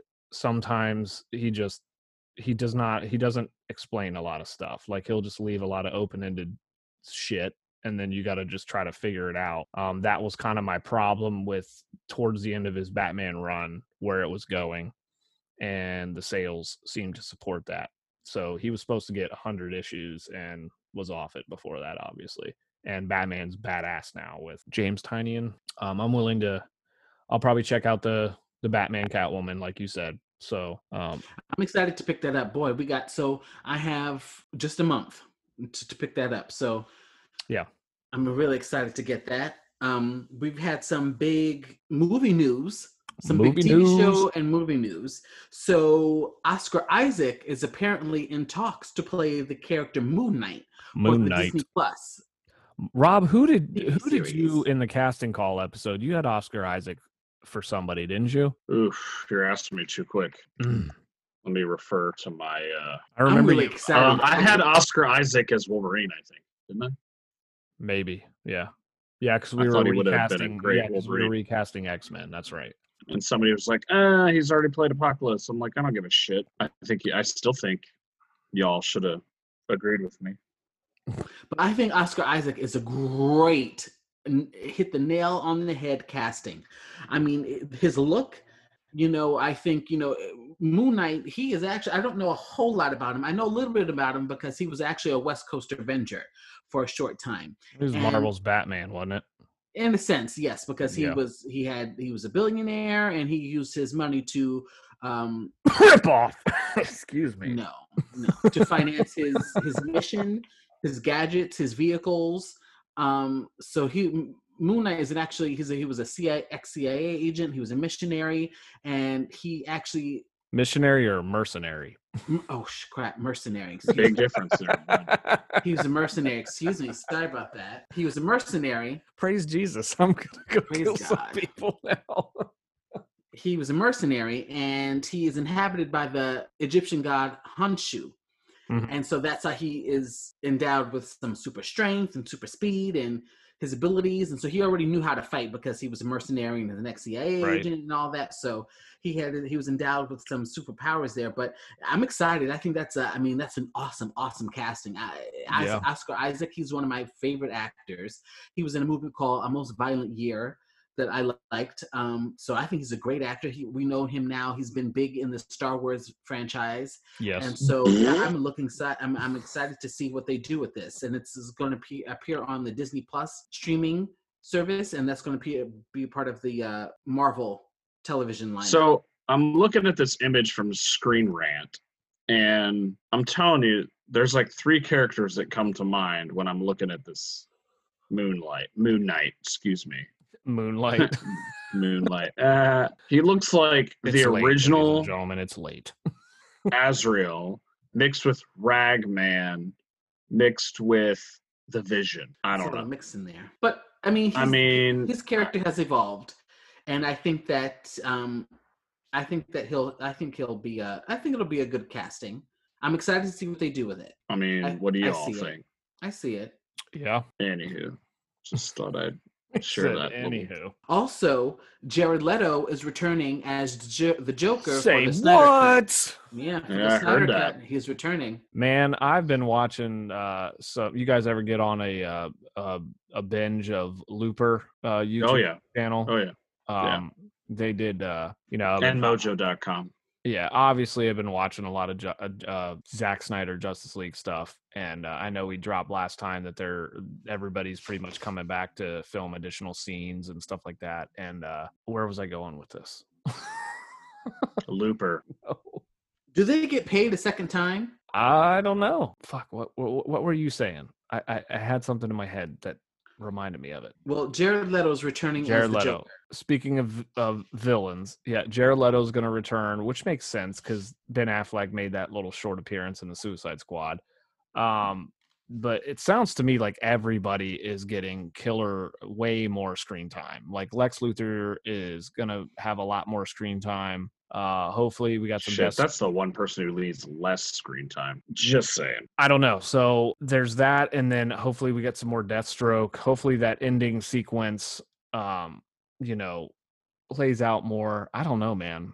The more that this gets built up, the more it sounds like we're gonna get probably like, I don't know. I heard from that Looper installment that it was going to be 6 parts, and every chapter or episode is going to be a cliffhanger. And who knows, man? This might just blow up, and we might get more of it. I don't know. I'm just again, we're not going to dwell on this. We've discussed it at length and nauseum on this show, but I'm just excited to just be getting it in general. So, do we have a more concrete release date? No, I don't think so. It's still saying 2001. So it'll probably be like a year from now. It'll probably be like Christmas-ish, or somewhere probably in the fall. But I know that a lot of movies have been pushed back almost a whole year. So hopefully Wonder Woman still comes out on Christmas. And I don't know. I know that like this is totally off topic for us, but I know like Top Gun Maverick was supposed to be out this past June. Yeah, that got pushed to next June or next summer. So like a whole entire... Nobody wants to pull the trigger on these movies, man. They're going to lose too much money.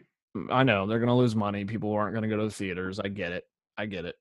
So I know that... And, the last thing we need is all these production studios to bring out their own streaming service.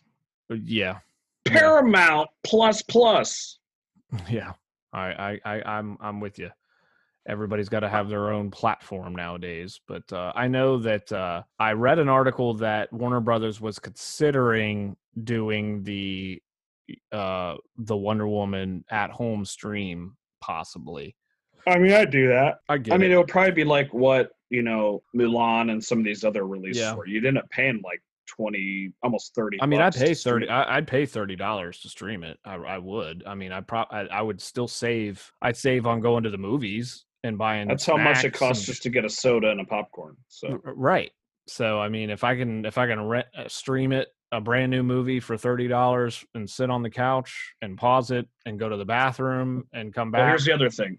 I think Mr. Mazik should definitely take advantage if Wonder Woman is streaming. That way he doesn't have to throw away his chocolate cake.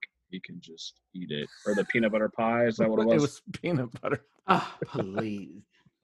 So you could just go home and devour that on your couch. Sir, you can't bring that. Please. You cannot bring that in here. You have to throw that away. Oh, I sure enough went back to the trash can to see if it was still in there. Remember that? Yep, it wasn't. I would have took it out too. I don't care. I would have walked away. I don't know who this fella is. I would have ate it too.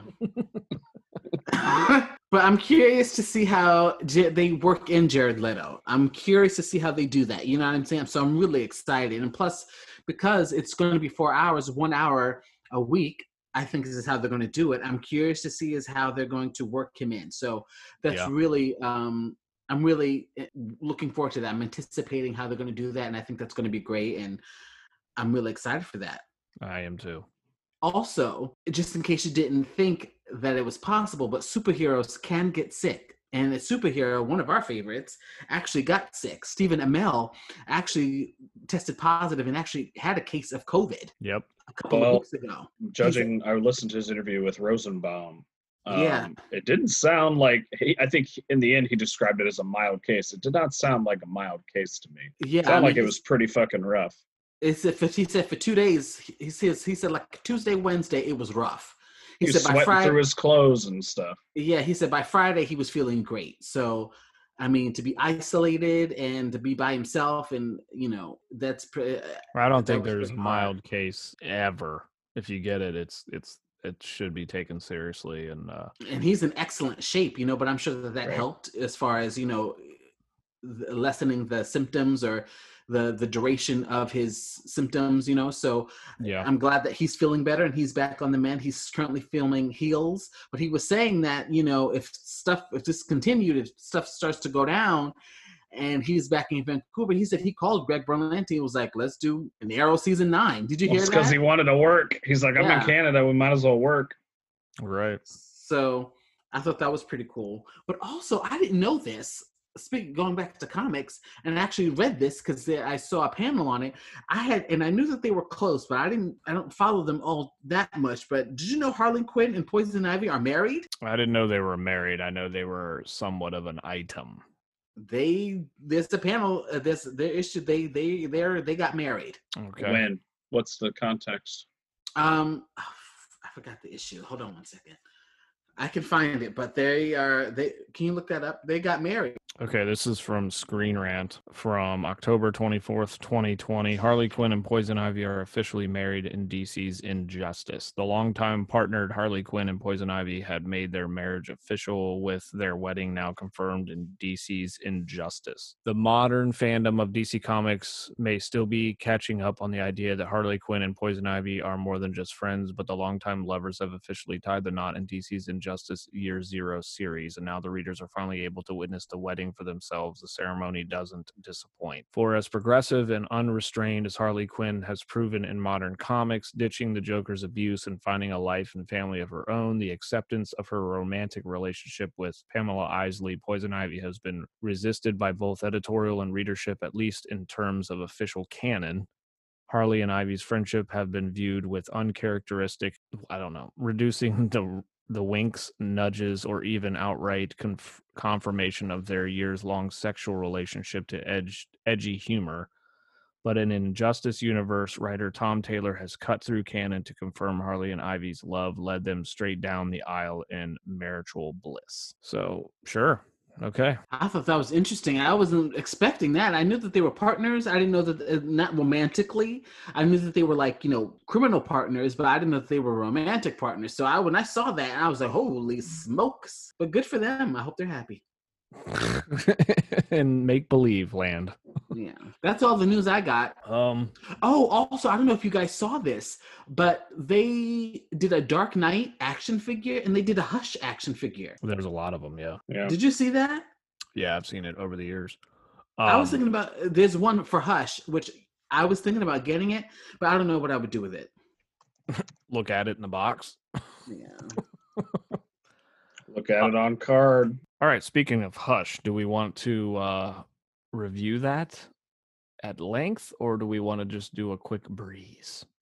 I know we talked about reviewing it on previous episodes, and maybe start to dive into story arcs that really, really speak to us. And, Well, this is going to be the first episode where we did that. So let's roll. Oh, actually, I have a little bit more news, actually. Control, Alt, Delete. Rewind. Go ahead, Mark. What's your other news? So I finished the Marvels podcast, Okay. and it's 10 episodes, and it is narrated, scripted and narrated, and it goes, the story is about the first time. This is the aftermath after Galactus has tried to invade Earth, and the Fantastic Four stop him. And the story behind the aftermath, oh my gosh, it's excellent. I told you, Method Man. Do you have the official comics for the backdrop? No, I don't. Okay. So Method Man, the rapper, does the voice of Ben Urich, the reporter. Oh my gosh. And Fantastic Four is in it. X-Men is in it, because this is centered around August 4th, 1966. So they're just discovering, the X-Men, the Avengers, Fantastic Four. And it's an awesome, awesome scripted. I mean, every day I listen to it. They're about 20 minutes, 25 minutes. Each episode, and there's 10, and I finished it every single day, and man, I couldn't wait to get up the next morning and listen to it on the train ride to work. Now, Marvel's also has another one. I'm currently listening to season 2. It's called Marvel's Wolverine: The Lost Trail. Okay. And I just finished the first episode on that one, and it's excellent. It's another narrated, scripted podcast, and I'm telling you, I absolutely love them, because it's, as I'm sitting there on the train, I'm just picturing the story, and it's just so well articulated, and it just really, the whole train ride could go by, and I'm like, oh, I'm already at my stop, because I'm just so engrossed into the story. It's just so well written, and it's just, I love it. And it almost makes me, like I said before, like they did back in the 20s and the 30s, where you sit around the radio. Right, yeah. That's totally how it is, and that's. Yeah. I love that. I love that more than I like it. I actually like it more than TV. More than TV. Pulling on those. I agree with that, because nostalgia. But it lets you kind of just imagine a lot of the stuff. It brings in your imagination. Like, where is he standing? What's the background look like? What's the weather like? What's the lighting like? I think it plays into your graphic novel sense of trying to imagine the scenery. Right. And I think it works really, really well. So yeah, I still need to check that out. I'm loving it. Last episode, I always need something. I hope you do check it out, Rich. Seriously, the Marvels podcast, I think you'd like. I really think you should check it out. I really want you to. Now, is this similar to the Batman one you talked about previously? I think it's going to be, because the Batman one has to come out. Yes, coming out next year, but I think this is how it's going to be. Yeah. Gotcha. The old serials. Story time podcast episodes. Like it. Right. All right. So what do we officially want to call this segment on our show? Book Review Corner? Comic book story arc review? Top arc. Top arc. I like that. Yeah, we'll go with that. The Woodford Reserve is speaking. The Woodford, yeah. All right, top arc. First official arc to be reviewed. Jeff Loeb and Jim Lee's Batman Hush. Woo! Mark is a super fan. So I'll be honest with you. I mean, I know I've talked a lot about 608. I mean, it was like my number one when we did our top 10. Yep. There are just some story arcs and significant moments in comic history that, to me, in my mind, and maybe you guys relate to this, maybe you don't, it like gets stuck as always in the category of that just came out. Yeah. That just came out. After reading it, it didn't feel like it was, I mean, how old are we talking here now? Are we going on 15? Came out in 2003. Whew. 2003. But man, the story is so good, and it's so well put together. It feels like it came out last week. Yeah. I remember. That was almost 20 years ago. That's insane. It is. I remember when Daredevil came out on Netflix, and I saw that Jeff Loeb was an executive producer. Like when the theme song first kicked off, and I saw Jeff Loeb's name, I was like, "This is gonna fucking rock!" Like immediately, I'm like, "This is gonna be a badass show," because he's involved in this. Well, and my memory may be betraying me here. Wasn't Jeff Loeb one of the comic advisors on Heroes before it went to shit? I believe so, yes. Yeah. Like he was one of the comic people, quote unquote. Yes, they he got was. fired, and then the show took a nosedive. Yep. Well, I don't know if he was fired. I think we've said it before on the show. It was a victim of the writer's strike. So when the writers went on strike, the show took a massive crap on itself. I don't know. I think that I guess we can start by saying your comments are definitely valid, Rob. I totally agree with that. I think that the thing that was striking to me from the very beginning was I feel that Jim Lee had to have in his head, like, I gotta outdo myself. And I feel like his creative liberties with the artwork, I mean, sold this story, blew me away. And I say that because, like, the opening issue with Killer Croc involved in the kidnapping and just the way that he drew Killer Croc, and I know they worked it into the story where he was kind of mutating a little bit. But I just like to envision the fact that this was Jim Lee's interpretation of what Killer Croc would look like. And this is just me projecting upon the story, but I feel like this is how Jim Lee would have drawn Killer Croc, slightly more crocodile-like. And I feel like maybe they were like, he's kind of mutating just because you draw this character so badass.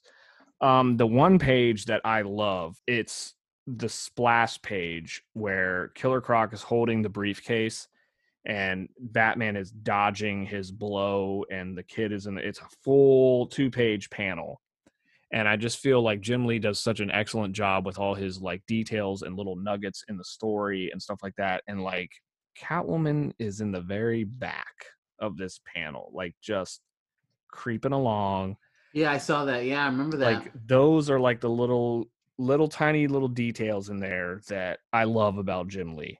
Like if it's from like a little tiny ripped cape to just like how he draws the backdrop of a cityscape to tiny little Catwoman creeping on, getting ready to steal the briefcase.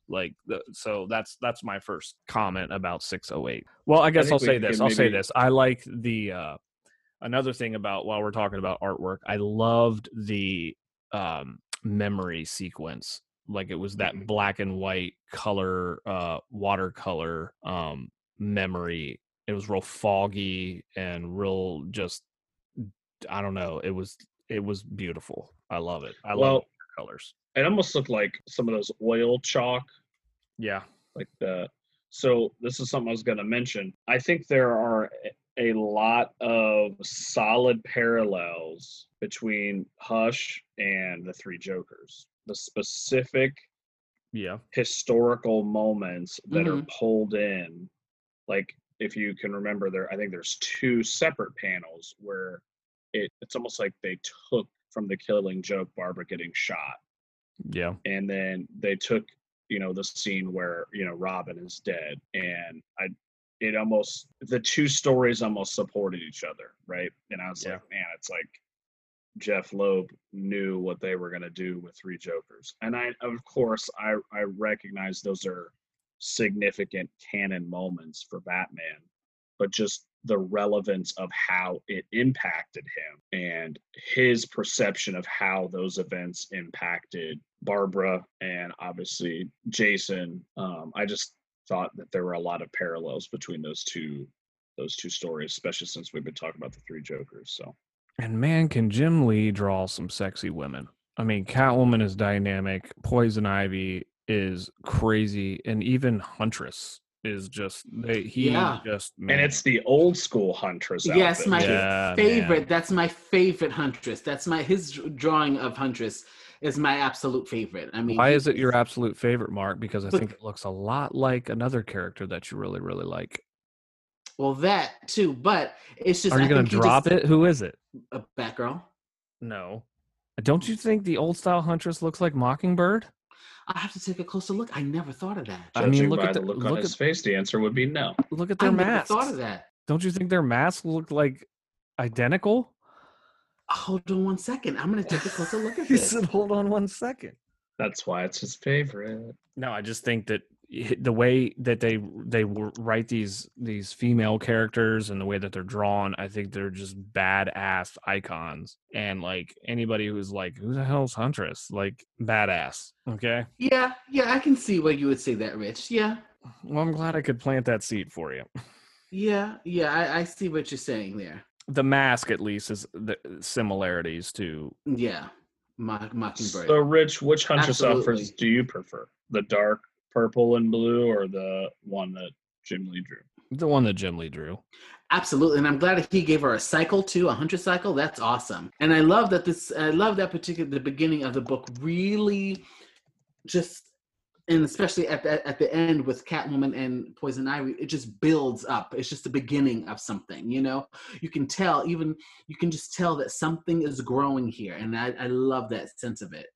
I mean, I know I just said this, but like the amount of giant double page splash pages that Jim Lee was given in this story, even like the one I already referenced, but like after Bruce is basically unconscious in the gutter and Huntress has to put him in the Batmobile and Alfred's working on him, like just all the tech, Alfred's, you know, trying to revive him and get him back, and just like all the medical equipment to the background of the cave, and it's just stellar in the making. It's like Jim Lee knew that this was going to be something crazy and he had to just totally outdo himself, and he always seems to fulfill that. Some of the in some of the panels of like Lady Shiva, and it kind of remind me of Liefeld's Glory. Yeah. I mean, I see some similar artistic expression between those two artists, but I also like the fact that even though we have the rogues gallery of villains that premiere in this story, that we still create new characters like Tommy Elliott. Mm-hmm. And I feel like I love introducing new characters and get exposed to new characters, and I just think that like this was like the perfect opportunity to basically work in somebody that's never been in comics before and use him as a vital part of the story. The unspoken like character, and again, it's been, I'll be honest with you guys, since 2003, since I've read this and then rereading it here recently, I completely forgot about Harold. Yeah. Completely forgot about that character in general.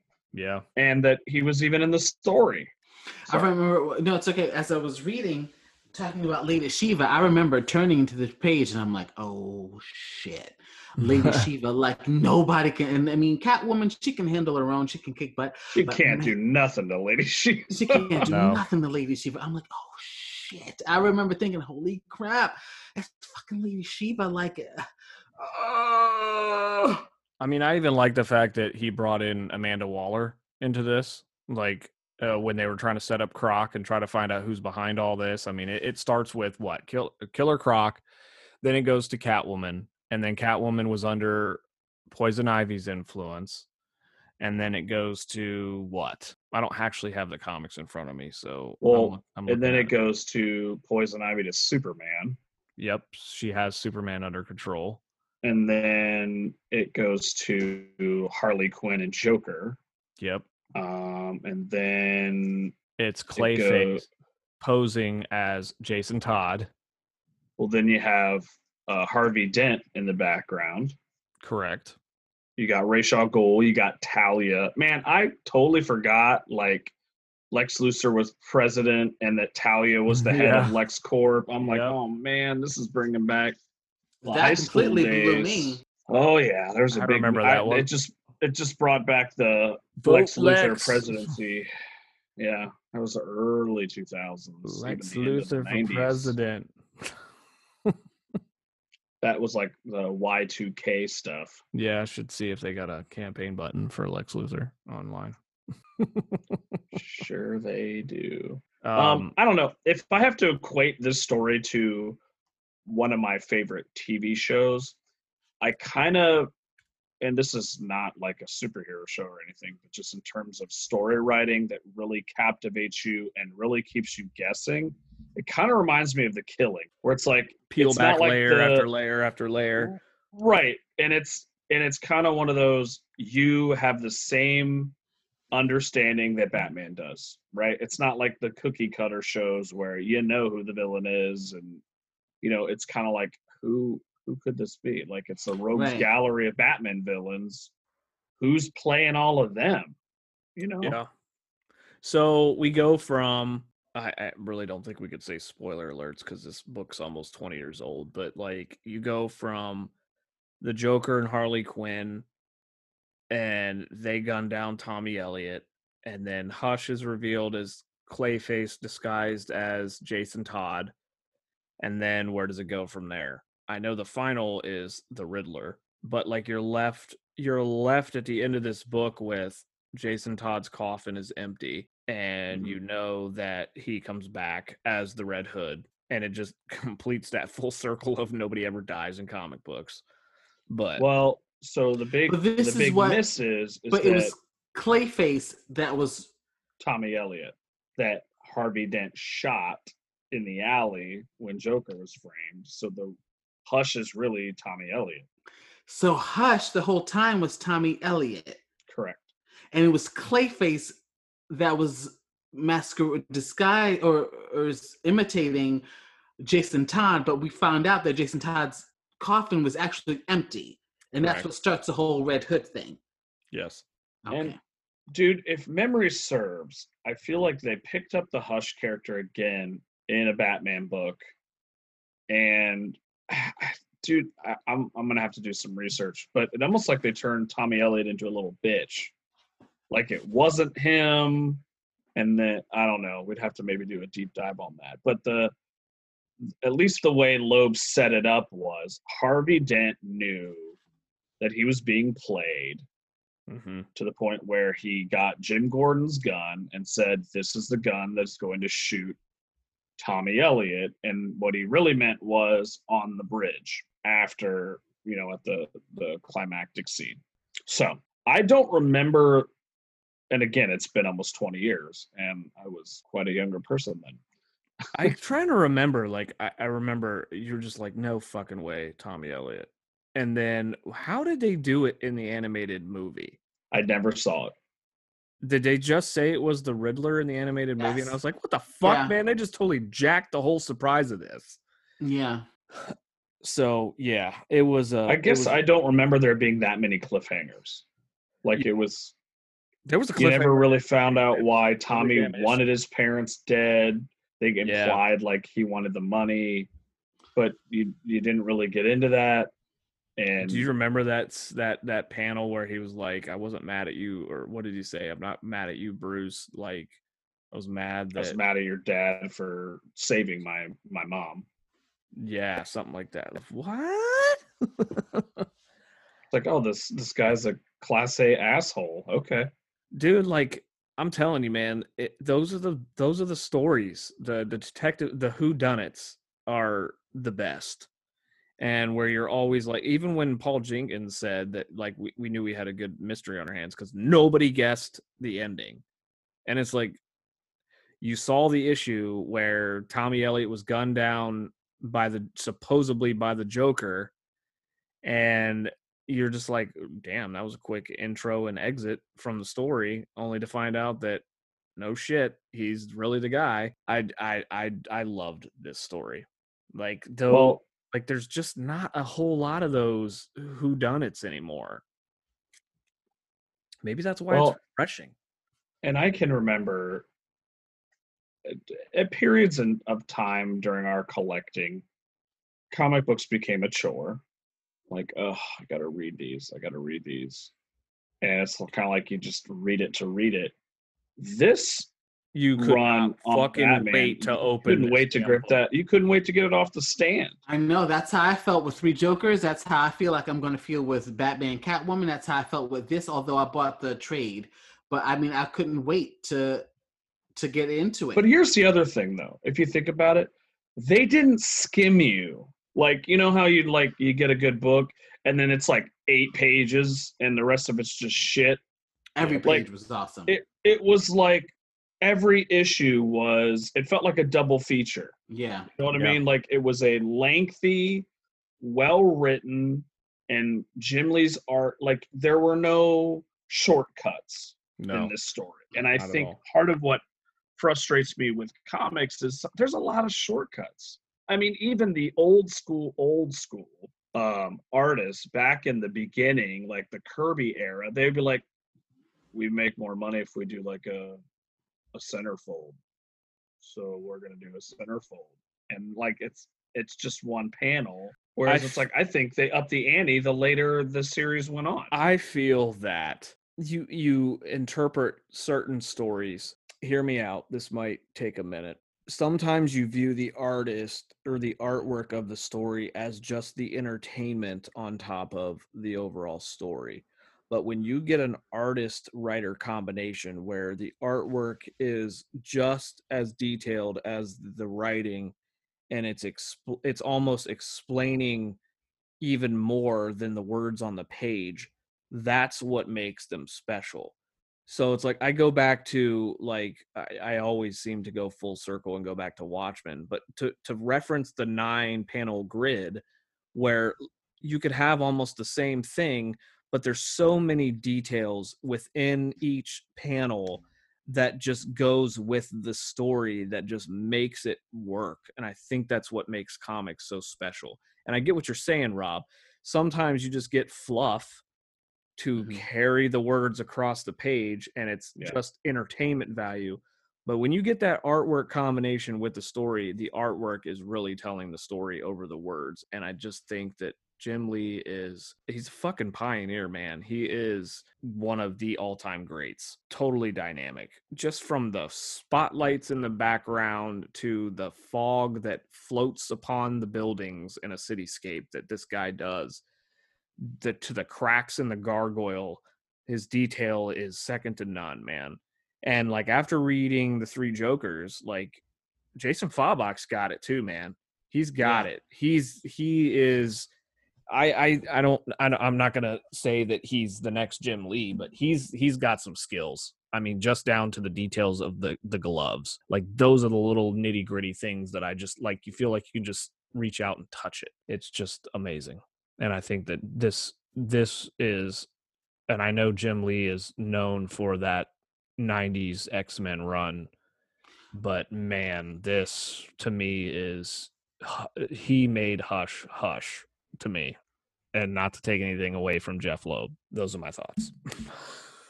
Those are some great thoughts. I think that that's a great way to end the top Segment. arc. I like that segment name, man. That's badass. Do you guys have anything else you want to wrap up about it? I mean, I think we weren't super detailed about it. The only additional comment I'll make is it almost reminded me of the Arkham video games, like the opening scene where you got Batman's almost like his detective mode, like honing in on the weapon, who it is, like it's almost like the heart rate and all this stuff. Like I love that.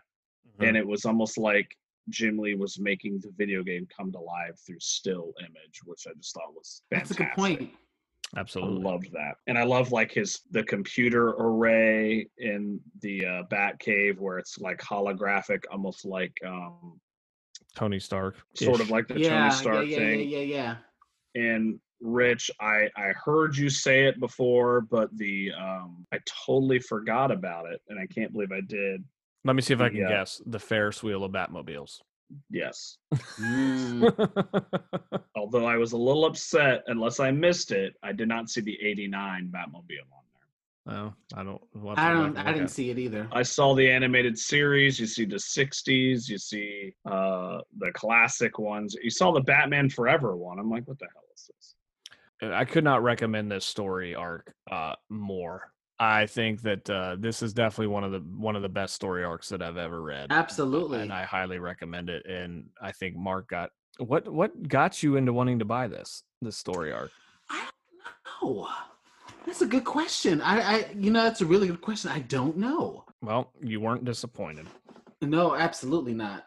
So, Mark, the one thing that I said I'd come back to, if you're still interested in broadening your Batman palette, this is a bit of a big undertaking, though, is you really need to read the Nightfall series. I'll be the first one to tell you, I never read the Nightfall, Night Quest, Night's End. I never did read it. and I know that you told me I need to. I'm looking at boxes and boxes and boxes of comics, and I know Who's the writer artist on that? the whole damn. It's a lot. It pretty much was the Batman family books. Nightfall went from, it was 1 year, 93 to 94, including Nightfall, Night Quest, Night Ends. But it was pretty much all the Bat books, including the Robin. Robin actually started his standalone book started within the Night Quest sub arc, I guess I would call it. Yes, highly recommend this story. We'll have to dip into another one here. I don't know if we're going to do this every episode, but maybe we could throw it out to the listeners. Please recommend really awesome story arcs, some of your favorites, and we'll try to do them.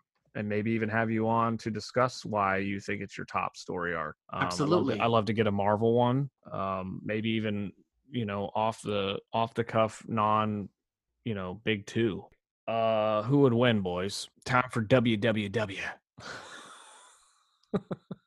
Whose turn is it? I went last time. Mark was before that because we did a little double feature action with Rob went first and Mark then me. So I think it's back to you, Rob. Full circle. I did pose this question on our Facebook page and got 0 responses because apparently nobody loves that charity case anymore. So we didn't get any replies. So Rob, it's back in your court, sir. All right. And you promise not to do any. I've got a matchup if you can't think of anything. No. It's gonna be a good one. I hope so. All right. So I've been inspired by Jim Lee's Killer Croc. I would like us to face off Killer Croc versus the Lizard, also known as Dr. Kurt Connors from Spider-Man. So, gentlemen, who would win? I go for the Lizard. Plead your case. I think he still has somewhat of his intellect. I think that has a huge part of it, his intellect. I think that he has gone up against not just Spider-Man, but also other villains. I think that he's just had more experience. And I don't think Killer Croc, I think he's just like a goon. I think he's just like, a bank robber and Lizard, he's just... And I threw a rock at him. That's right. Exactly what came into mind. Lizard, I think he has more intellect and I think he has more experience. I think he's a true sinister kind of, or can be that kind of predator arch enemy villain. And plus he has some humanity to him because he can go back to Dr. Kurt Connors. I think I'm going to piggyback on that. I think I'm going to go with the Lizard as well. I feel that I agree with you on that. I think that Killer Croc is almost like a henchman per se. Dr. Kurt Connors is somewhat of a genius, and he was trying to just come up with a pretty inventive way of growing his arm back, only to have the worst possible outcome. And I feel that he's obviously, his mind is obviously mutated in the process of becoming the Lizard, and obviously doesn't do stand-up scientific things while he is the Lizard. But I mean, I think that he still would have a portion of that scientific mindset, I guess, and kind of a genius in that regard. And I think that Killer Croc is he's probably stronger than the Lizard, although he doesn't have a giant tail. But I think that you're probably right. In like a hand-to-hand boxing match, it might be a little bit more towards the Killer Croc, but I mean, the Lizard could probably just whack him with his tail and knock him unconscious. I don't know. I think that that's a good matchup. I like that. Go in the old reptile arena. I think I'm gonna give it to the Lizard though. Rob? So at first, I think it would be a bloody fight. I mean, you got Killer Croc, so it's Waylon Jones. So he was like a crocodile wrestler, right? Turned criminal. Meathead. He does have rejuvenating healing factor. I think both of them are pretty evenly matched there. I mean, I knew the Lizard had that since that was kind of the whole reason Dr. Connors even went down that road. So they both kind of got the Wolverine status, so they would be regenerating things. But I think at the end of the day, you would have superior intellect in Dr. Connors. Yep.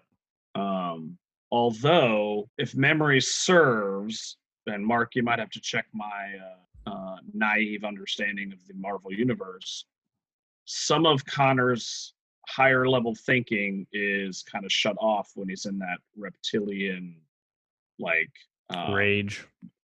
like basic instinct type, right? Like he kind of gives into those animal instincts. Right. But part of me wonders through this matchup, just getting sliced and diced and, growing tails back and everything, that, he might start to wake up a bit. So I think the lizard just edges out on top of Killer Croc. Wow, is this I'm the gonna first? give it to the lizard as well. Is this the first time all three of us have agreed? Yes, it was a good choice, Rob. Yeah, I like that matchup a lot. Just again, inspired by Mr. Jim Lee's phenomenal take on that character. I mean, it actually makes the Batman the Animated Series Croc looks like a croc. I threw a rock at him. So, what is the name of that episode? Almost got him. Almost got him. That is about it. And it was Batman disguised as Croc, right? Yes. Love that episode. And I think we'll leave it there. Another badass episode, boys. I guess in closing, check out Hush. Check out Matthew Klickstein's book, The Kids of Whitney Junior High Take Over the World. I always want to say Wib with a B, but it's Wid with a D. I'm really excited to finish that. And shoot us your recommendations for top arcs, man. Let's get some more dialogue. We would love to hear suggestions, and also don't forget to throw us your WWWs. Let's have some really cool matchups. I like to get listeners matchups over the three of us necessarily. Indeed. We do have stickers. I know everybody, including myself, loves some stickers. I love me some stickers. So if you guys want some pretty cool hologram stickers for your sticker collections, I guess, I don't know. Email us at heroeshomebase@gmail.com, and we'll send you out some stickers. We'd love to get them in your hands. So with that, another great episode, boys. Until next time, this is Rich. This is Mark. This is Rob. Once again, the three of us really appreciate everybody listening. If you wouldn't mind subscribing, liking, leaving a comment on your podcast listening app of choice. Again, you can email us at heroeshomebase@gmail.com. You can also check out our Facebook page, Heroes Home Base Podcast. Until next time, we really appreciate you. Keep listening.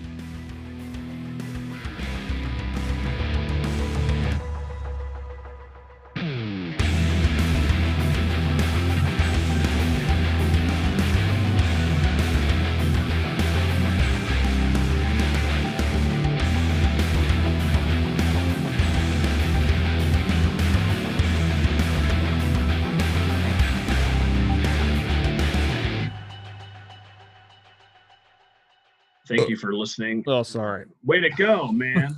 We ready? I'm about to fall asleep myself. Just stupid. Take your filter Thank you for off. listening. Shut up! Trying to get in the zone. Thank you for listening, subscribing, and supporting this RMR production.